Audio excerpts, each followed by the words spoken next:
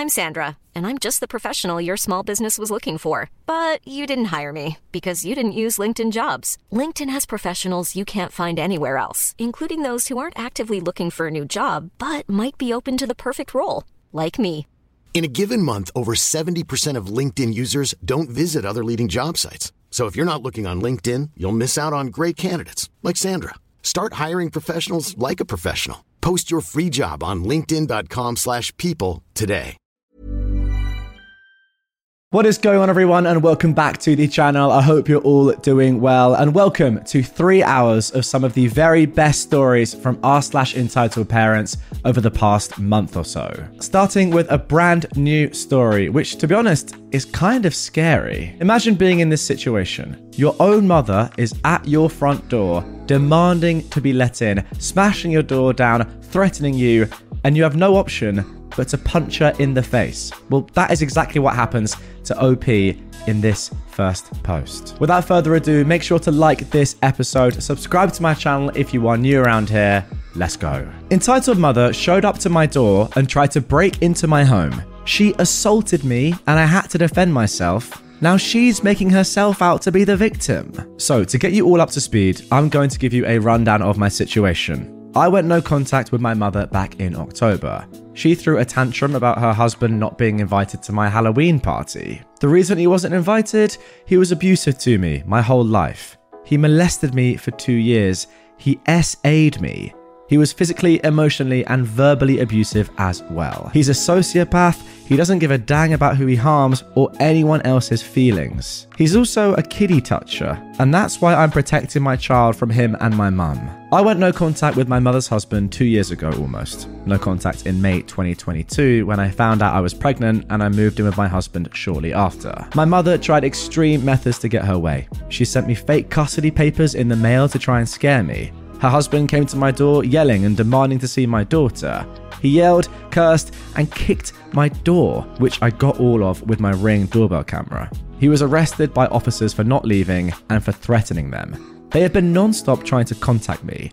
My mother even showed up to my husband's job and caused a scene. So that is the rundown of the whole situation. Now my mother came to my door this morning when my husband just came back from his overnight shift at his job. She banged on my door and my husband answered it. For context, this situation was all as well caught on camera. I have cameras outside my apartment door and I have one in the house pointed at the door. My husband told her that she wasn't welcome here. She yelled at him and said, "I want to see my daughter. She's been ignoring me. I am her mother. She has no right to treat me this way." I was instantly irritated. I told my husband to go to the back room with our child. I walked to the door and blocked her from getting inside. She was yelling and screaming at me like a crazy person. She threw a tantrum because she found out about my daughter's party and she wasn't invited. She said it wasn't fair. She demanded I let her in my house to see my daughter, who for some reason she calls her daughter. It's creepy and weird. She tried to bulldoze her way into my house. I tried to shut my door and she pushed against it. I was flung into the wall so hard it left a hole in our drywall. I had bruises on my forearm. I screamed at her to get out. She shoved me and I saw red. I punched her in the face so hard that she flew back. I managed to get her out of my doorway and we shut the door and locked it. My husband then called the police. She was arrested for assault and for attempted breaking and entering. Now she's telling every one of my Facebook friends a fake sob story, claiming that I assaulted her. Even with the camera footage of her assaulting me, she is still lying. I pressed charges. We're moving when our lease is up in April. We will be moving into a house with my husband's dad for safety reasons. Am I wrong for punching her? I really didn't want to punch her, and I feel awful that I did. I was defending myself, but I still feel like it could have been handled differently. I need advice on moving forward and what other precautions I can take. You know what, OP? I don't think you're wrong at all for what you did. In fact, I think you're very, very right. It doesn't matter who the person is. If it's a complete stranger, if it's your grandma, if it's your mum, if it's your child. If they're trying to break into your house unlawfully, without your permission, and they are threatening you, I think you're allowed to defend yourself. And if it takes punching them in the face to make them stop, then I'm all for it. Clearly, no contact is the best thing. I really hope that nobody on Facebook believes her sob story and that you and your husband can get a restraining order for the stepfather as well. Just make sure that people don't believe her, is all I'll say. If it takes you having to go on Facebook yourself and message people individually, I think it's worth doing it. If you've got to send the footage, the camera footage, to people, if you're allowed that is, I don't know how it works with evidence, if you can, to prove your innocence, do it. I think you have to shame this woman that is unfortunately your mother. Entitled kid tries sending his police officer dad after me in a pro-revenge attempt. His plan backfires. From the mid-90s through early 2000s, I've spent my summers working as a counsellor at a Boy Scout summer camp. I've worked in several different program areas, but this story happened when I was the director of the rifle range. Every week, we would get a new group of campers, and when they came up to the range for orientation, I would go over all the safety rules. I would finish by telling the kids, you all get one warning on this range, and this is the warning. There are only 2 safe directions to point your rifles. Up in the air or down range. It doesn't matter if your gun is loaded or unloaded. If you break this rule and deliberately point your rifle in any other direction, you will be kicked off this range and will not be allowed to shoot here for the rest of the week. I would go over all of these rules again for the kids on the first day of merit badge classes to satisfy the safety rule requirements for the badge. And there were plenty of posters hanging around the range with all of the safety rules on them. In other words, there were no excuses to break them. One day, the scouts in my merit badge class were practicing shooting for the test they had to take at the end of the week. One scout, the entitled kid of this story, thought it would be funny to point his rifle at another scout and spout off some random action movie line. I ran up and snatched the rifle from his hands and yelled, "What the heck are you doing?" The entitled scout responds, But the gun wasn't loaded. Recite the safety rules now. The entitled scout recited them all, including the part about pointing the gun in an unsafe direction. I told him to hand over his shooting ticket. I tore it in half and said he was done on my range for the rest of the week. Later that afternoon, the range was open for free shooting. Everything was going smoothly, until I noticed the entitled scout walking up the trail towards the range with his father, an assistant scout master who was built like an NFL linebacker. After the round of shooting ended, I called a ceasefire and told my assistant to keep an eye on the range while I handled the situation that was about to happen. As I approached the entitled scout and his father, he jumped up and down, pointed at me and yelled, "That's him! He's the one who tore up my ticket and kicked me off the range! You're gonna get it now. My dad's a cop, and you're going to be sorry for what you did." Before I could get a word out, Cop Dad gets in my face and started chewing my butt out, drill sergeant style. Now, this story happened so long ago that I don't remember exactly what Cop Dad was shouting. I mostly remembered the poop-eating grin the entitled scout gave me as he watched his father tear me a new one. I just stood there quietly and patiently, waiting for my turn to respond. Finally, Cop Dad said something along the lines of, "So, what do you have to say for yourself?" "Yes, I did tear up your son's shooting ticket and I kicked him off my range," I replied. "But did your son mention why I did that?" Cop Dad's face went from angry to inquisitive. He blinked in rapid succession as he said, No, now that you mention it, he didn't tell me why." We both turned our attention to the entitled scout. His smile faded and he shrunk in our presence as he realized that his plan had just backfired. I loved returning the same poop-eating grin that he gave me a few moments earlier. To the entitled scout's credit, he did tell the truth. He probably knew better than to lie to Cop Dad. And if looks could kill, the look on Cop Dad's face would have killed his son several times over. After a moment of silence, he finally said, in one of the most intimidating voices I've ever heard in my life, "Go back to camp and wait for me at your tent. I'll deal with you soon." The entitled scout left to the tune of Dead Man Walking. Cop Dad turned to me and apologized for getting angry and chewing my butt out before knowing all the facts, to which I accepted his apology. For the rest of the week, Cop Dad would come to the range every day during open shoot my rifles, and would hang out and talk with me. Turned out he was actually a pretty cool guy. At the end of the week, he told me that when they got home, he will finish his son's rifle shooting merit badge, and he'll make sure that his son will never disrespect a firearm ever again. You know what? I actually rate this dad quite a lot. How many stories have we seen over the years now of entitled parents just doing exactly what their kid says, or not even listening to any other context or anyone else involved, just saying, "Oh no, my angel is in trouble, therefore I'm going to completely take their side." But to be fair to this dad, once he actually learned the context of what had actually happened, he switched. Good man. I mean, let's be completely honest. This is very, very serious. It's a very, very serious situation. Even if the gun wasn't loaded, I mean, who really cares? Who knows, right? First of all, It definitely could have been. Second of all, it's just a terrible thing to do anyway. Especially given the fact that he knows the rules, but is just probably trying to show off. Yeah, his dad needs to let him know to never do that again. But once again, fair play to the dad for not just completely going crazy at you when you realise what had actually happened. Entitled ex-landlord demands I leave behind the washer and dryer I paid for.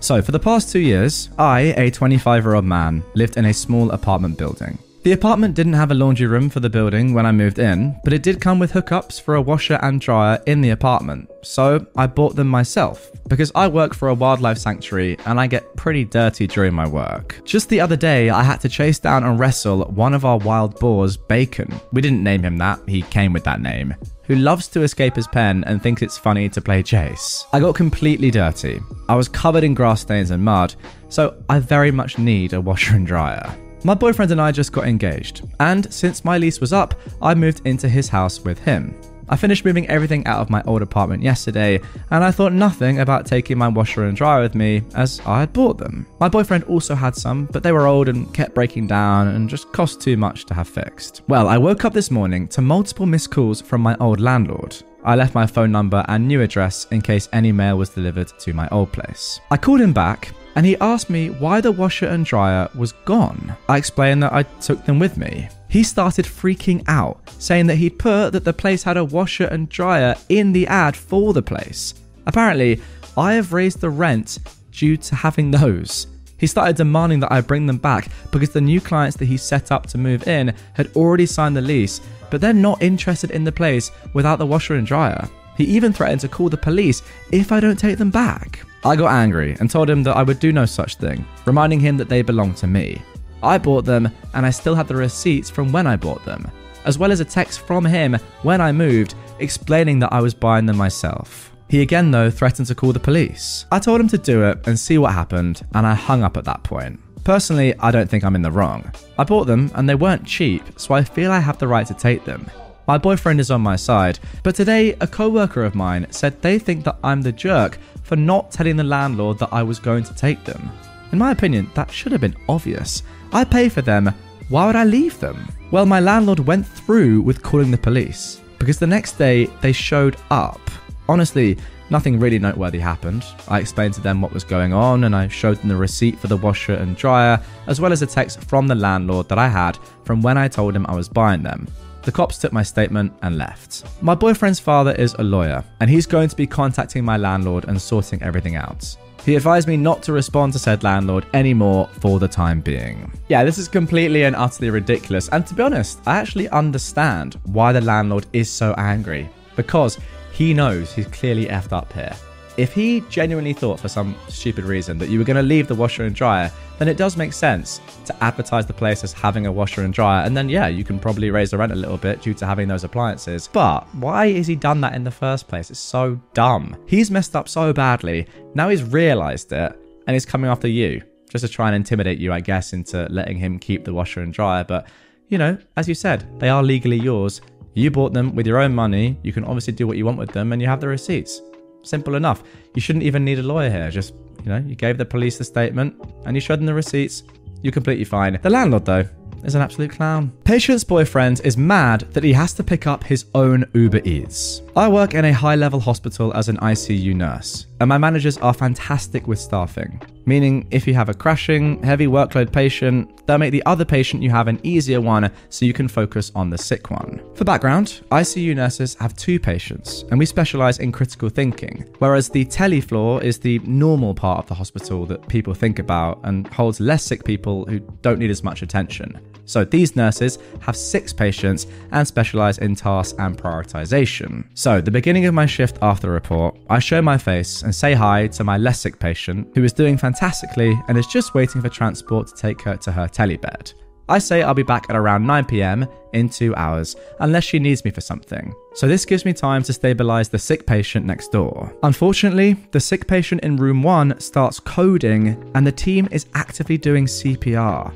Crash cart in the hallway, 3 docs here, the whole team trying to save this young dude. My team is working on meds, intubating, keeping compressions going, etc., while I'm talking with doctors about what could have caused it. And I'm halfway outside the room for the healthier patient in room 2. She sees me through the window, presses the call light, and I ignore it because I have, what should have been obviously, very pressing matters. Her boyfriend ends up opening the door and standing in the doorway to just stare at me with his arms crossed. Just to give them the benefit of the doubt that she could be concerned about her health, I say, "Is everything alright?" And he goes, and tries to lead me inside. Of course, I only pay attention to him when the docs go into room 1 to brainstorm on their own and assess where to go if we get the guy back. I look back through the window of room 1 and realize I can give them 5 seconds to make sure nothing funky is going on. So she says, "Can you get my Uber Eats order? It just said it arrived downstairs." I swear I could have had a stroke from high blood pressure at that moment. So I kindly say, "I'm sorry, I'm busy with another critical patient. Could you?" I looked at the boyfriend who's plopped in the recliner with his feet up, watching Netflix again on his phone. "Go and get it for her?" And he goes, "I'd rather not." Oh, good sir, you don't want to? You saw the mess next door through the window, me talking seriously with 3 docs, and the hot mess of people outside your room as we try to save a dang life. So I tell him, I can't. The entire team is actively trying to save someone, and none of us are available to leave. So either you get it, or I can have someone get saltines for you instead. He sighs, gets up slowly, and then says, "Fine, I guess I'll go get it then," as I turn to head back into room 1. The dude literally has to turn his shoulders to slide through the massive group of people. Still angry, he has to take 1 elevator down. When they get moved to another room at around 10 p.m, he's speaking loudly on the phone to someone, saying things like the nurses are rude, they won't even get food for their patients, etc. The icing on the cake? She had just gotten off an insulin drip for being in a diabetic coma. Never met a more entitled person who put having to walk and get their own food delivery above someone else's life. Well, there it is. That is definitely the most ludicrous story that we've had on this episode so far. I mean, that is an absolute disgrace. I don't even care, right? And I don't mean this in a rude way to the guy that was obviously in a very life-threatening condition. I don't care if somebody is in a life-threatening condition. You can't ask a nurse at any hospital ever to go and get your food for you that you've ordered. That is just so dumb. Even if they're dealing with just, standard patients that are sick enough to be in hospital but are doing fine. Why would you ever ask a nurse to do that? Unless you are literally on your own with no one else around to help you, and perhaps you've pre-agreed with them that you're going to order some food. Could someone go and get it for you? Ideally not a nurse. Then it's fine. But if you've got someone there in the room as well and they can't be bothered to go downstairs and get you your food, what's the point? And also, why are they even there in the first place? Are they not there to kind of give you support, look after you when you're in hospital? Go and get your food perhaps that you've ordered? Who knows? Absolutely crazy. Get your comments down below for that one, guys. Just insane. Now for our final story of this episode. This one I'm looking forward to. Thanks to Reddit, I stood up to an entitled Karen. What a title that is. I've been following various communities on Reddit for a few years now. To name a few, r/am I the jerk, EntitledParents, and of course, r/EntitledPeople, as well as the website Not Always Right. Wondering if people like that really exist, or if it was mostly creative writing.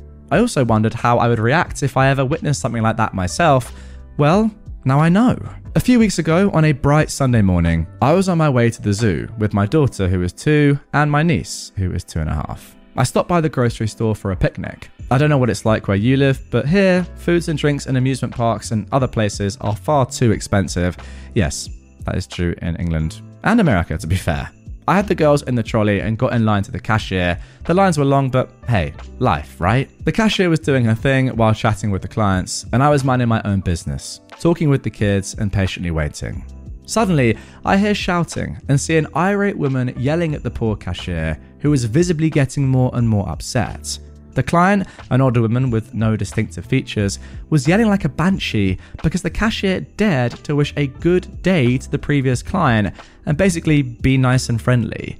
And because of that, our dear Karen was running late. Again, it was around 10:30 to 11 on a Sunday morning. FFS. That's when I remembered all those stories. Those poor workers who are basically not allowed to talk back and have to take the abuse. And I decided to intervene. I have a very strong voice that carries loud when I want to. I asked loud enough for the entire store to hear, "What the heck is your problem? What kind of behavior is that?" I think the Karen was not expecting someone to dare to stop her tirade. She recovered and tried replying. I stopped her and told her that she was the only one holding back the line and that the cashier was doing her job and doing it well. In the meantime, the manager had arrived and had replaced the cashier, who was crying, with another worker and came to ask what was going on. Karen starts again. I let her rant for a few seconds and then gave my version of what happened in the most calm and sane voice possible. Let me tell you, Karen was fuming and started complaining again about the cashier being slow because she was chatting nicely with the customers. By then, her grocery was finished being rung and the manager asked her to pay and leave. This might not be the best climax compared to all the other stories I've read here, and if you've read so far, I hope that if you also encounter this type of entitlement, you will also remember all these Reddit stories and decide to act. Thanks for reading mine. Well, there we go. If you thought that me reading out all these stories every day was pointless, then you're wrong, as we can see. A jest, of course, but maybe that is the learning from all of us here. If you see someone that's actively doing or wronging someone and there's no reason for it, jump in. We've seen so many stories, again, over the years, where people haven't done that, and it's a shame, isn't it? Because just one little act of intervention, like we've seen here from OP, can have a massive difference. Who knows? This woman, right, having a lovely day, this cashier, she could have really thought to herself, you know what, I'm done with this. If it's going to take just one person to ruin my day like that and cause me to cry, I don't want to do this anymore. But who knows? You jumping in may have made her thought, yeah, there are people like that are always going to be in the world and are going to be horrible. But if the majority of people are lovely and like chatting to me, and then people like UOP will come to my aid and my rescue when that does happen, maybe it's all good. And we can just deal with these sort of people together. So yeah, you know what? I've learned a valuable lesson. Next time I see something like this, I'm getting involved. That is... Hiring for your small business? If you're not looking for professionals on LinkedIn, you're looking in the wrong place. That's like looking for your car keys in a fish tank. LinkedIn helps you hire professionals you can't find anywhere else, even those who aren't actively searching for a new job but might be open to the perfect role. In a given month, over 70% of LinkedIn users don't even visit other leading job sites. So start looking in the right place. With LinkedIn, you can hire professionals like a professional. Post your free job on linkedin.com/people today.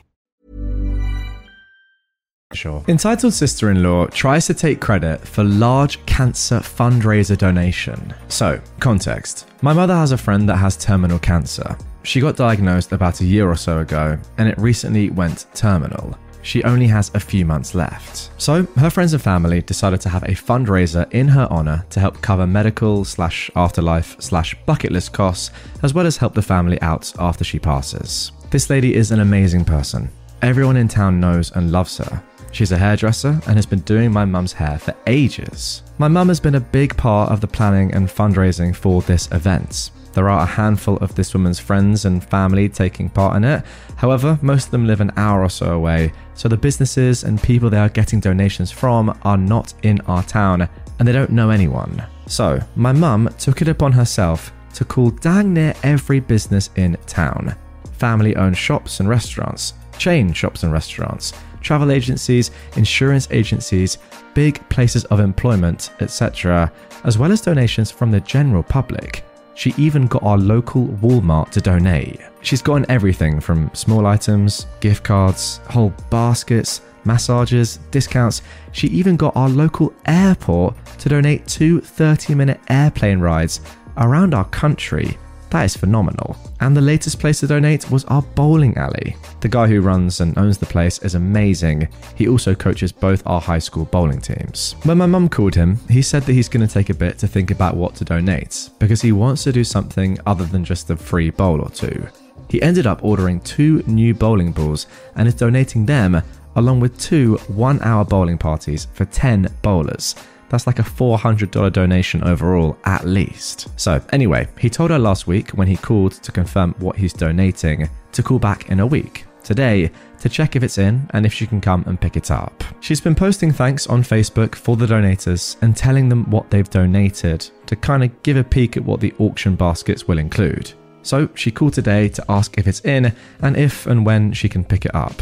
She was informed then that someone already had. My mum was not made aware that someone else was picking it up. She posted about the donation on Facebook and added in the group chat that they have for their friends and family. No one outside of that chat knew that she hadn't picked them up yet. So she messaged them all asking if one of them had grabbed it and forgot to tell her.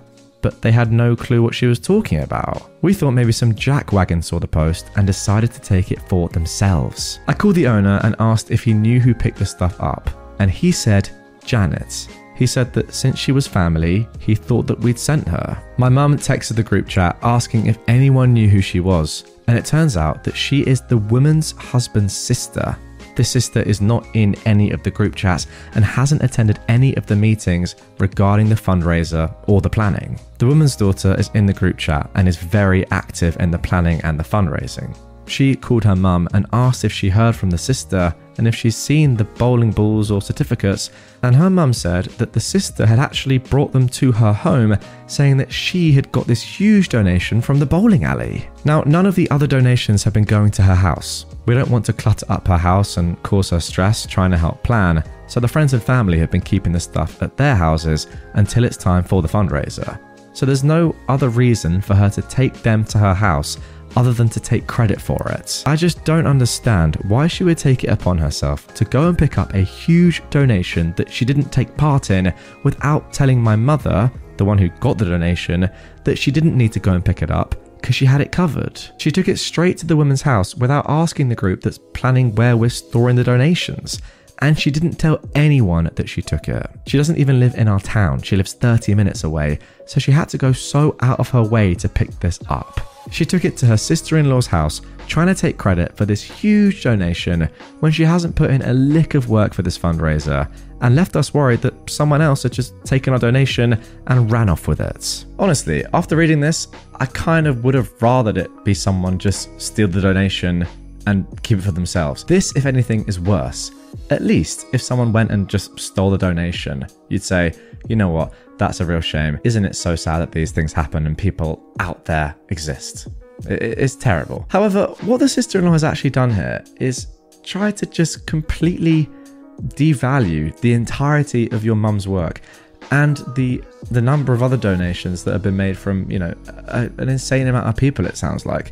If she is claiming this as her own, what does that then mean for everybody else who's actually done the work? Do you kind of get what I'm saying? So yeah, although I'm sure you'll get the donation back and that's unbelievable, the fact that she has put this doubt perhaps into the woman's mind, into everyone else's mind about who's actually raising the money or what's going on here is crazy. It's so much more selfish than if some randomer had just stolen the donation in the first place. She knows the level that your mum has gone to, the effort that your mum has put in to get these unbelievable donations.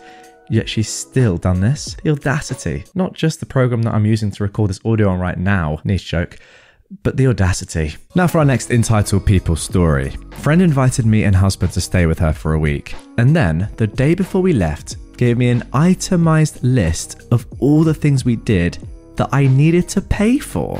Okay, look, I get helping to pay for some things when you're staying with someone, but I was just blown away when she gave me this rundown list for things we did. She was my best friend. I'd known her since I was 8 and we're now 50. Sure, we've grown apart since then because now she lives in another country and I rarely see her, but she kept begging us to come and visit her and her husband. They'd put us up for our entire stay and even offered to throw my husband a 50th birthday party because we'd be there during his birthday. Quite honestly, if I invited someone to stay with me, there's no way I'd be asking for any money from them.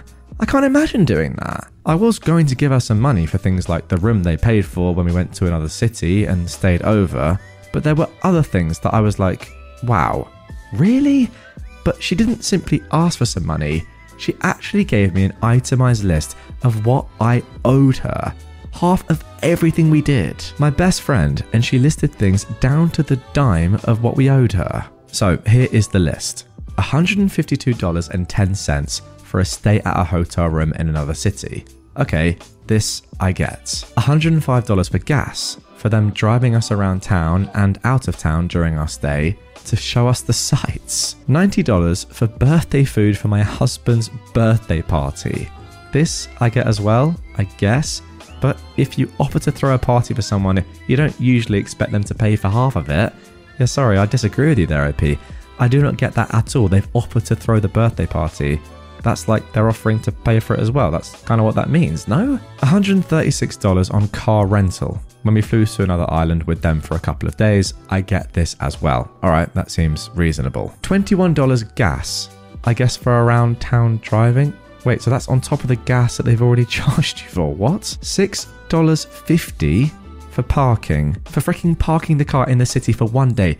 Really? And then $27 for airport parking, when we parked the car at the airport before taking a flight to the other island for 2 days. Really? So in total, that is $537.80. I was just blown away by this. I would have given them a couple of $100 to cover the hotel room and birthday food, but actually asking us to pay for the gas to drive us around and parking is ridiculous. Especially the measly $6.50. And the fact that it wasn't just $500, but $537.80. They asked us to come visit, and then unbeknownst to us the whole time, they were tallying up all these things that we did to split the cost of everything. They came and stayed with us a few years earlier, and I certainly didn't give them a tally of the groceries they owed or the gas spent driving them around. You ask someone to stay with you, then you pay for things. I mean, what can I seriously add to what I've already said? It's just so painfully obvious. This is just not the way to treat someone ever. If you were inviting someone to stay with you, it's pretty much just kind of a given that everything is on you, right? Now, a nice person in that situation would definitely offer to pay for things and would pay for things. I think that's accepted. You know, at least pay for a nice meal out or pay for a trip somewhere or whatever. Contribute to what you're doing, the activities. Got no problem with that. As OP has said, they're more than happy to pay for certain things here. But when you're getting an itemized bill, including something that's worth $6.50, like how petty is that? That is just insane. You can't be dealing with that, and you've got to be rethinking this friendship. Seriously, that's mad. Now for our next Entitled People story. Now this has actually been in the news recently, a crazy post. Women involved in the theft of Lady Gaga's dogs sued the singer for not giving her deserved reward for returning them. Her case was just thrown out of court. Lady Gaga owns 3 French bulldogs. While she was touring in Europe, she had an employee take care of them. While he was out walking the dogs one night, 2 men jumped out of a car and tried to take the dogs. During a struggle, Gaga's dog walker was shot in the chest, causing permanent injuries, including partial loss of a lung. Gaga posted on Instagram offering a $500,000 reward, no questions asked, for the return of the dogs. Not for the apprehension of the criminals to punish the attempted murder, just the return of the dogs. This distinction is relevant. 3 men, James, Jalen and Lafayette, were arrested and charged with a list of felonies. Jalen's father is Harold. Harold was dating Jennifer. After seeing the reward offer, Jalen gave the dogs to Jennifer, who took them to the police station, turned them in, and asked for the reward. At first, no connection to the crime was made, but eventually it was determined that her boyfriend's son stole the dogs and gave them to her to collect the reward. She eventually pled guilty to receiving stolen property and received 2 years of felony probation. But she then demanded that Gaga pay her the $500,000 as per her oral contract. When Gaga refused, Jennifer sued for breach of contract, fraud by false promise, and fraud by misrepresentation, asking for the $500,000 plus $15 million on top of that for financial damages, pain and suffering, mental anguish, and loss of enjoyment of life, plus legal fees. Wow. Her claim is that she would not have returned the dogs if not for the promised reward, and therefore was defrauded because she ended up with no dogs. To keep or to sell, this is unclear, and no reward. Wow, what a lovely person. She wouldn't have returned the dogs if not for the promised reward. Just admitting you'd steal the dogs then, you clown. The judge ultimately dismissed her lawsuit with prejudice, which means she cannot attempt to file it again. Jennifer said she didn't know about the plan to steal the dogs ahead of time, but as the judge pointed out, she never claimed to not know the dogs were stolen by her boyfriend's son when she received them or when she turned them in. Notably, she never alleges that she was unaware that the bulldogs had been stolen after they were stolen or at the time that she received them. That is a direct quote. Wow, what an interesting story. To be honest, I'd forgotten really about the Lady Gaga dog fiasco and the fact that the dog walker almost died. I mean, that would have been absolutely awful. But this woman, the audacity once again to do this is just insane. Like, why if you're going to have a go and try and get this money, why would you not say that you didn't know that the dogs were stolen? Because by not saying that, surely you're just kind of welcoming or encouraging people, the police, really, to have a look at your situation and say, I wonder who you're related to, and may they have stolen the dogs. Oh, yes, they have. What a surprise. Apart from the fact I'm not surprised at all. I mean, look, clearly this entire family are just disgraceful humans. It's mad that this many people in one family are this horrible. Yeah, stealing dogs in the first place, one of the worst things you can possibly do. And then saying, I wouldn't have even given them back if it wasn't for the reward. Well, yeah, you're just a horrible person, aren't you? Simple as that. More like entitled family rather than entitled people here. And now for our final entitled people story of this episode. Someone in my old neighborhood wants a free house. I found a letter in the mailbox when my wife and I listed our house last year. I have redacted identifying info. Hey neighbor, I hope this letter finds you well and in good spirits. I write this confident that it will find its way to someone willing to help me fulfill a very lofty goal. Over the years, I've longed to live in and raise my children and grandchildren in a safe, friendly, energetic, peaceful, clean neighborhood with good schools. I often pondered what it was like to live on the other side of the tracks, literally. On my way home from work, I'd veer off through the neighborhoods and imagine having a home here in this thriving neighborhood.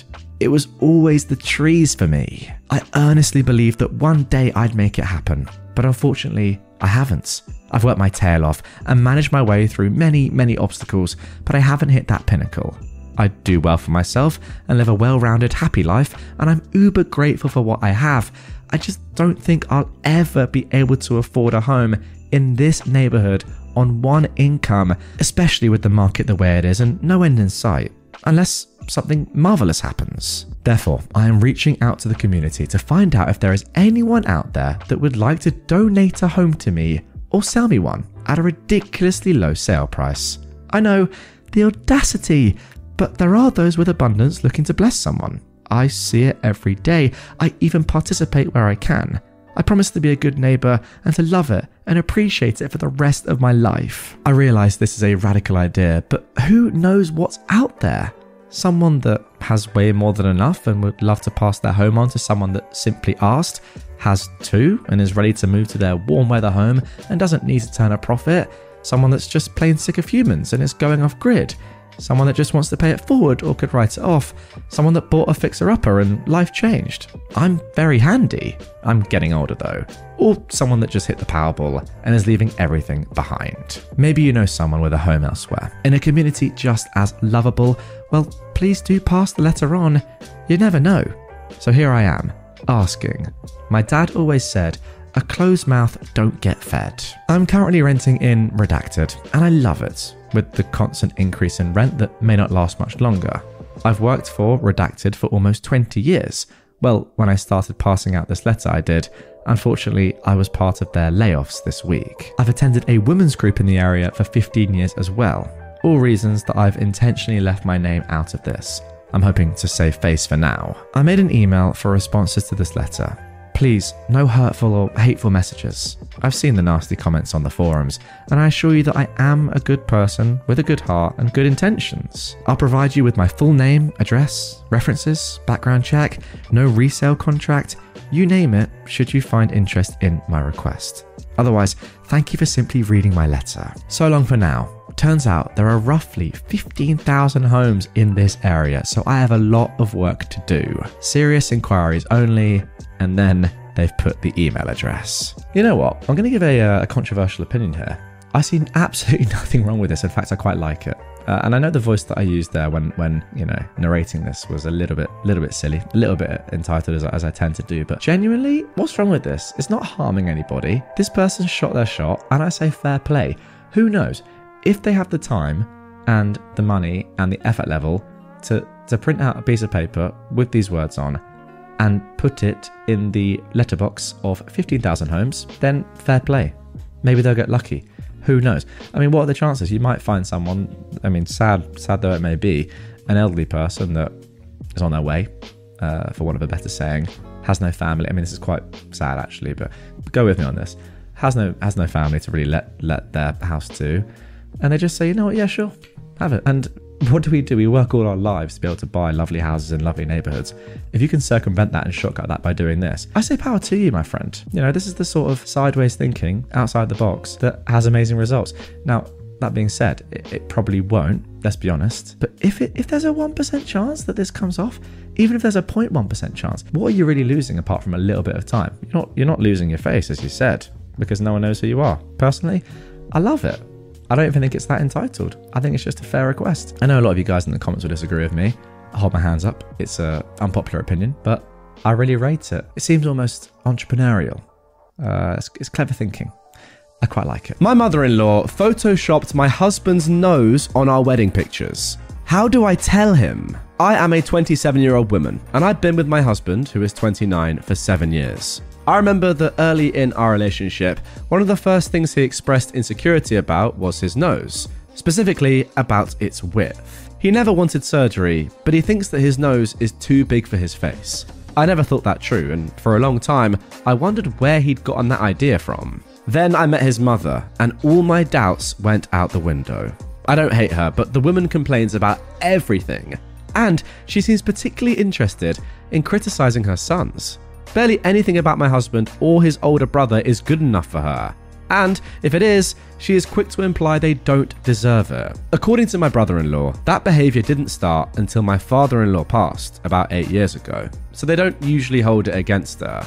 But to me, it seems like she legitimately doesn't want her children to be happy. Most times that we talk to her, my husband ends up devastated. She constantly complains about me, his job, our apartment, and his appearance. She has, on more than one occasion, suggested that he get a nose job.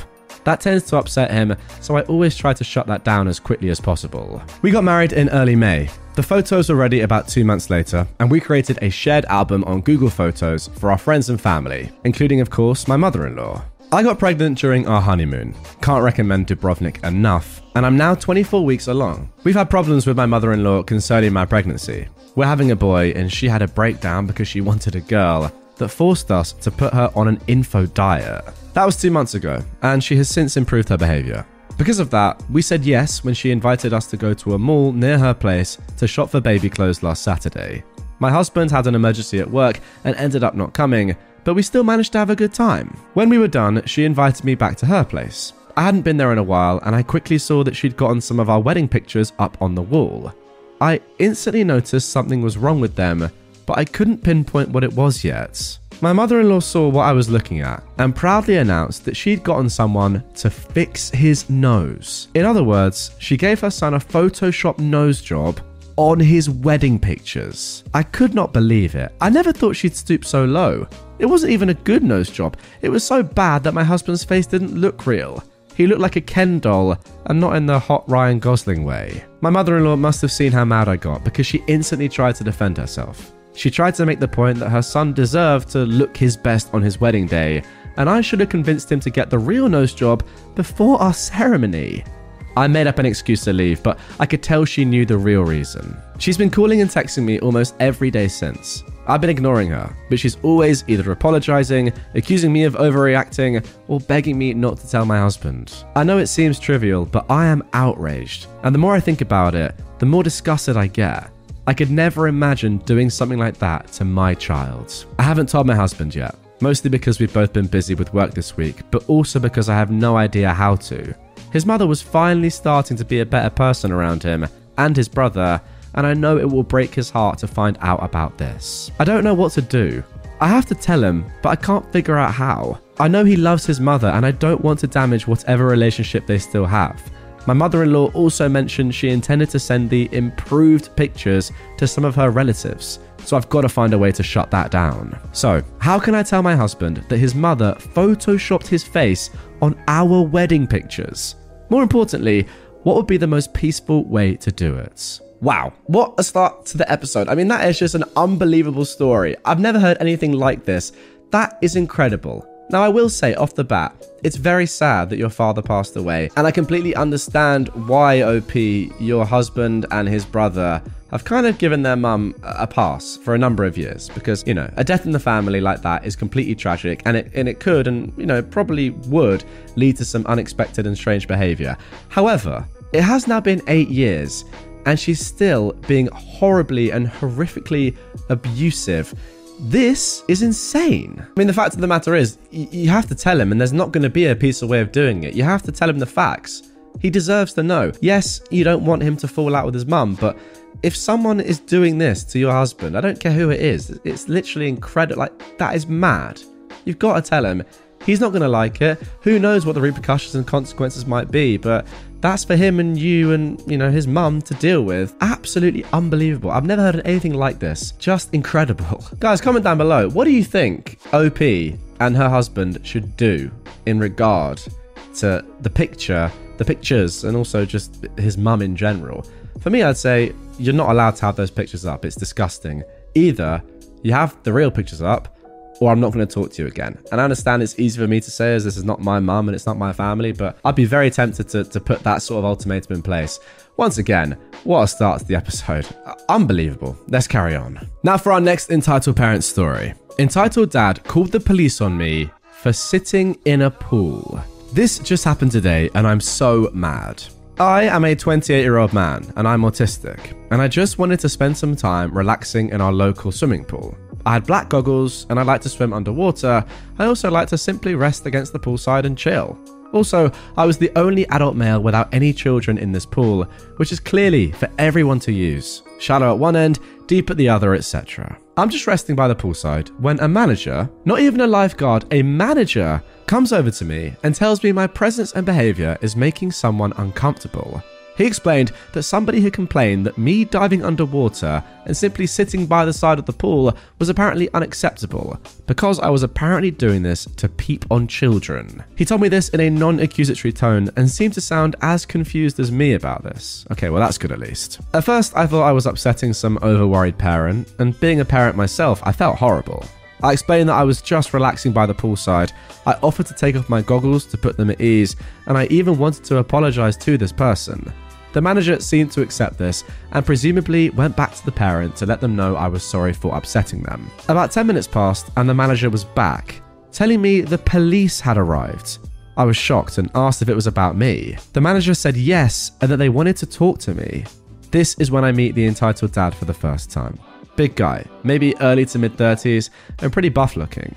This is the only time he spoke to me, and all he said was, "You better go quietly or I'll tell everyone here you're a paedophile." He walked away before I could reply, and the manager led me out the pool. I felt tempted to flip this Kevin the Bird as I walked by, but I kept my cool and just left. I get to the locker rooms and 2 policewomen were waiting. Fortunately for me, they were really nice and friendly with me the whole time.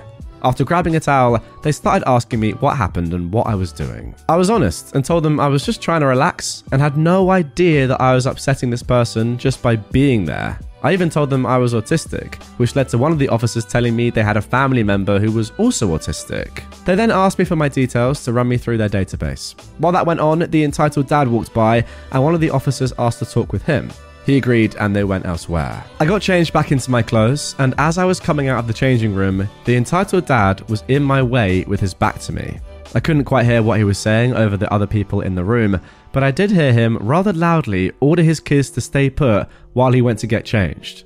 He walked off without seeing me and I left the locker room. The police stayed with me in the lobby until their database came back. Of course it came back that I had no history of crime, and the gym staff had told the officers that I had no history of disturbing other people, and I was free to go. However, the entitled dad was hanging around near the back of the lobby watching me. The police saw this too and offered to give me a ride home since I'd walked to the gym. I accepted since I was pretty shell-shocked by the whole ordeal, and I was worried that this guy would try something on my way home. In all, this was a really scary experience, and I'm still shaking typing this. I'm just glad the manager and the police were professional enough to let me speak my piece. I should mention there were other parents in the pool who didn't care about my presence. Another dad and his kids were playing right next to me, and he didn't care. Now, good news on this one is that we do have an update. I went back to the gym today to see if the same manager was on duty. Thankfully he was, and he took me aside to explain his perspective on things. I'll call him Mike. Apparently, that Kevin seemed to be trouble from the start, being very irate with Mike as well as other staff members. The only reason it wasn't the lifeguards dealing with him was because they were scared of him. Being 17, 18 years old, this guy was an early 30s looking buff man. Even Mike, roughly the same age as the Kevin, was concerned with his behaviour, thinking if he got near me, we'd end up throwing hands. When Mike first told him that I'd offered to leave my goggles off so I wouldn't dive underwater, that apparently wasn't good enough. Then, when the police arrived, Mike had actually just told them he was concerned for my safety, nothing about the pedo accusation. No wonder they were so nice. I then asked Mike if at any point he thought I really was a threat to the kids. He laughed and said no, saying that when I'd mentioned I had kids of my own, the fact that I'd offered to apologise and attempt to de-escalate things, he could tell I wasn't dangerous. He was thinking more about me being safe than whether or not I was a threat, and the police seemed to think that way too.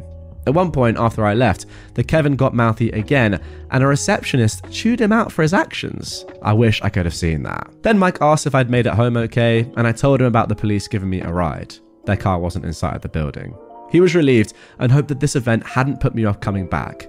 I do plan to come back to this gym now, since I can count on the staff to have my back. But yeah, everything is cool now, and everybody knows what an idiot that guy is, so I don't think I'm in any further trouble anymore. Oh, and to answer why I left, I was given the choice as to whether to go or not. Nobody actually told me to leave. I was planning on leaving a few minutes before this encounter anyway, so I didn't mind too much. It was only when the police officer caught the Kevin staring at me that they offered to give me a ride. Okay, so let's be completely honest here. Realistically, this man is wasting police time, right? OP has not committed a crime or been anywhere near to committing a crime.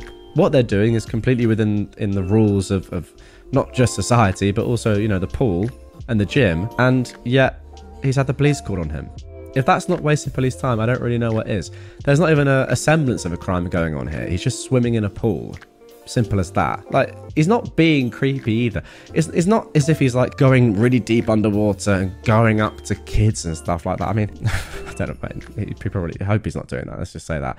He's not doing that. Let's be honest.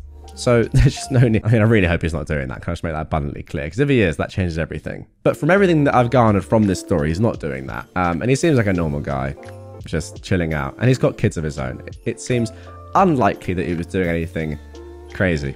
But you never know. But yes, in all seriousness, this guy, this Kevin, has wasted police time and he deserves to be punished for it. To be completely honest though, yeah, I'm not surprised that you're shaken up by this. Like, to just be going about your normal day and then have the police called on you for no reason, that is going to shake you up. You're going to be scared because you're thinking to yourself, wow, have I acted incorrectly? Am I doing something illegal? Like, you're going to have these questions. It's going to shake you up, even if what you're doing was completely normal and fine and what you tend to do as it was. Yeah, I don't really think you should blame yourself for that or think, oh, why am I shaken up by this? That would shake me up as well. Scary stuff. It's just a good thing that the police and the manager were on your side and didn't jump to conclusions. Now for our third entitled parent story. 2 kids unzipped my cat's carrier and were reaching inside to pet my cats. This happened a few months ago when I took my cat to a cat show. For those who don't know much about cat shows, when they aren't being judged, they hang out in large pop-up kennels. It's normal for parents to bring their kids to the cat shows, but this cat show had so many kids running around, it was insane. I've never seen so many kids at a cat show. I have nothing against bringing your children to cat shows, just please stay with them and teach them to respect the cat's personal space. So anyways, my cat was sleeping inside a little cat cave inside of his large pop-up kennel. I went to go to the bathroom, and when I came back, 2 children had unzipped the kennel and one was petting my cat. Why would anyone ever open a pet carrier and touch a random cat they don't know? I would have never done that as a child. I don't know where their mum was, but the girl was saying that my cat wanted attention and that's why she unzipped it. But he was still inside his little cat cave that was inside of the pop-up kennel. They're lucky I have a ragdoll cat. Extremely chilled, cuddly, social, and known as the puppy of cats. Additionally, my cat volunteers with kids once a week, walks on a leash, and vibes with literally everyone. But I cannot describe how upset this made me. I want to add that I've never had any issues with kids at any other cat shows but this one. But another thing is that when I was taking my cat to be judged, a kid touched his tail, and I had a couple of other kids try to ask to pet him as I was taking him to be judged another time. To be honest, I think that's alright personally, just jumping in here. But I understand, the previous bit, that is not okay. Also, I had to fuss at some kids who went to another person's pop-up cat carrier and had their hands and faces pressed against the mesh to see the cat inside, because that's probably very intimidating for the cat. I want to say once again that I've never had issues with kids at other cat shows. I don't know what happened at this one, but for some reason there were so many kids. I would like to add finally that most kids did have parents with them and were behaving well. Okay, an interesting story here. Just to explain what I was saying earlier, I feel like if a kid asks you at a convention like this, where you know there are going to be, families around and lots of animals, if they explicitly ask you, can I pet your cat? I think that's okay. If you want to say no, if you want to say yes, completely fine, up to you. But if they ask you and then you give them permission or not, I think that's fine and that's polite and that's to be expected. But if they just go up randomly to a pop-up kennel, unzip it, and then unzip another compartment as well inside it, and then pet a sleeping cat, yeah, that's not on. And I know they're kids, but I mean, I agree with you. I wouldn't have done that when I was a child, and nor would the majority of people. That is entitled, and their parents should be having words. And now for our final entitled parent story of this episode. Sister-in-law freaks out because she feels my boyfriend and I are denying her child food. My boyfriend's family came to town for a week and stayed with us. We made sure to have clean towels, fresh sheets, a stock fridge, etc. Unfortunately, 2 days after they got here, my boyfriend got laid off. Ever since then, he's been really down in the dumps and grumpy. My boyfriend's family doesn't have the best manners. They leave dirty plates behind, don't clean up after their kids' messes and such. I tried my best to ignore it and just clean up after them when they weren't home. Today, during lunch, we served lasagna. After we finished eating, my boyfriend's sister got up and started packing lasagna for her kids to have for dinner. She packed what her kids left over and was adding more on top. They weren't going to be spending the night with us, so she wanted to have a quick and easy dinner ready for them. I told my boyfriend that if there wasn't enough lasagna left, I can order him dinner and to not worry. My boyfriend got up and asked his sister how much she was taking because he wanted to make sure that him and I also have enough food for dinner. Again, he's been very stressed about money since getting laid off. I mean, that is understandable. She screamed at him, "How dare you deny food for my child?" and picked her things up and left. Everything escalated out of nowhere. She packed her things and went to another rental. She felt like we were denying her child of food. I began crying and ran to my room because, unfortunately, I don't do well in these types of situations. I grew up around an emotionally abusive family, and these events are really triggering for me. She told my boyfriend that she did not feel welcome, and she felt like we were being rude to her. So am I at fault for making her feel unwelcome? Or is she just an entitled parent? She said that I was super rude for making that initial comment in the first place, the one where I told my boyfriend to not worry if we do not have enough food left. A simple conclusion for me here is that your boyfriend's family simply sucks. I don't think I need to say anything else other than that.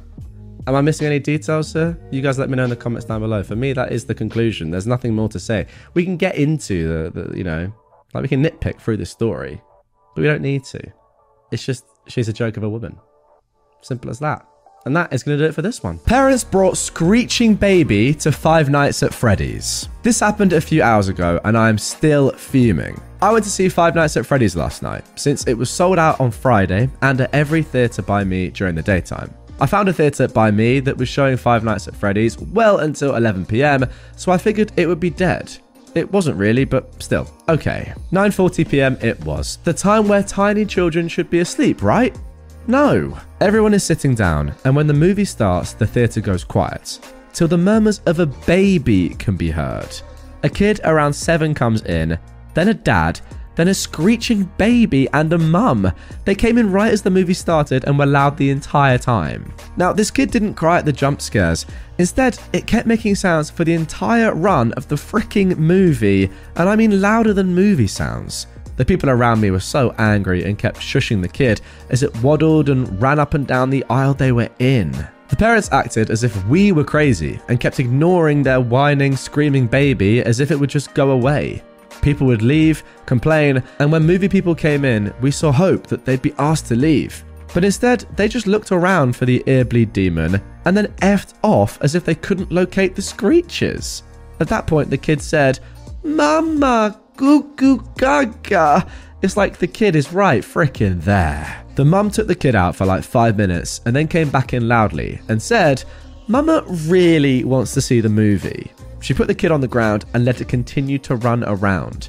The father just ignored the kid. The older child seemed unbothered, like I didn't hear a peep from that kid the entire time. The crotch goblin would go quiet for about 10 seconds, enough time for some hope, and then continue to run around, semi-sleep on the chairs, that annoying thing that bald kids do, and just be a freaking menace to the theatre. And you could feel the vibe in there.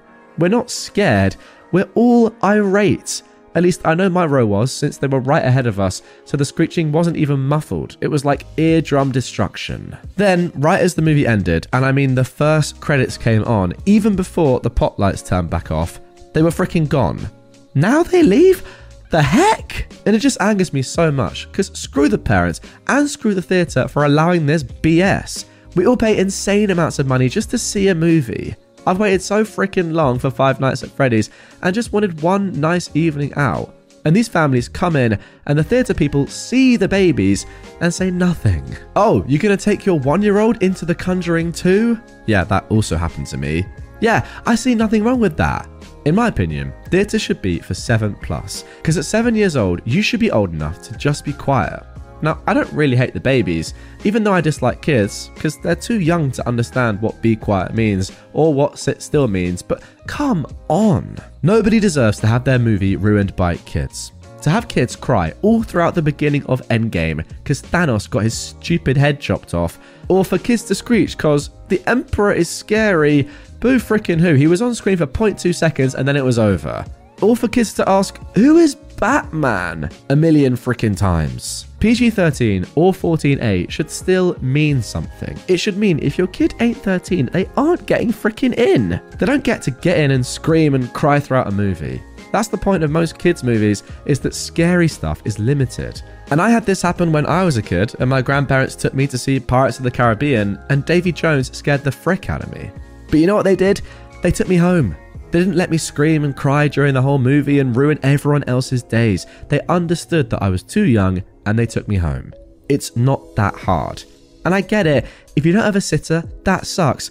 But why would you want to punish everyone else? Well, first of all, I've got to say that is an absolute disgrace. And I'm very sorry to you that your entire experience was ruined by these entitled parents.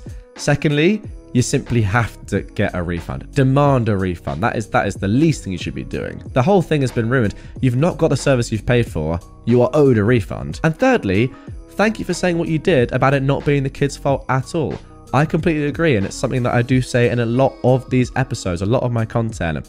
A lot of the time when children are, young, let's say below the age of 7, I think 7 is actually a very reasonable age that you've suggested here, in which a child should have some common sense and should know when to be quiet, etc., etc. Especially when they're a baby like this.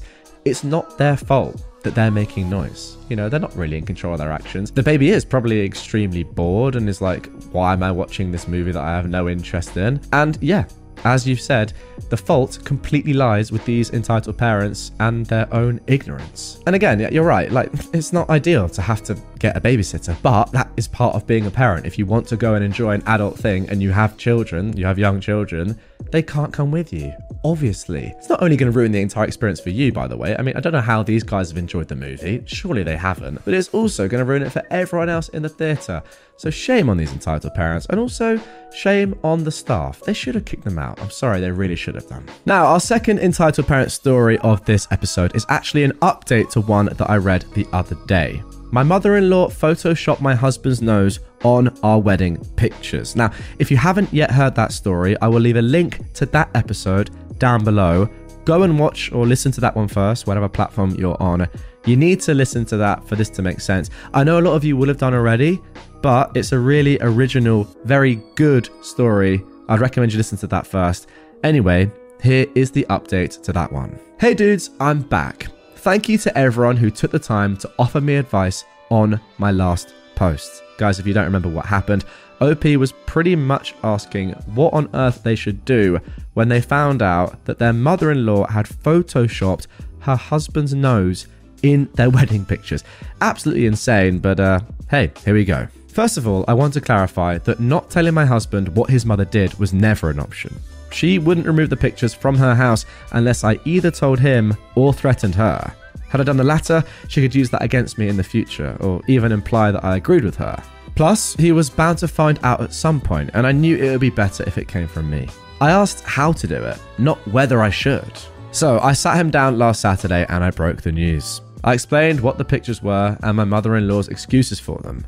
I also showed him the text that she'd sent me since my visit. The whole conversation, I was calm and straightforward, but made it very clear that not only did my mother-in-law's actions completely disgust me, but I never agreed with her about his appearance.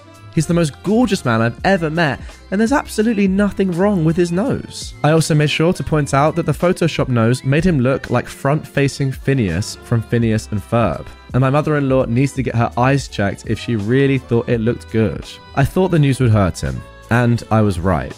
He didn't cry or anything, but I could see it in his face. The odd but common combination of disappointment and acceptance. He knew his mother wouldn't change, but he still had some hope.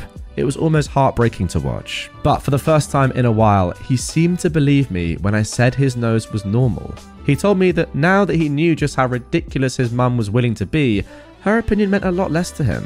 So even though he's hurt, he feels stronger than ever. As many of you suggested, I told him that he was free to approach the situation however he pleased. But I don't want to be around his mother anymore. Most importantly, I don't want her around our son or any other kids we might have.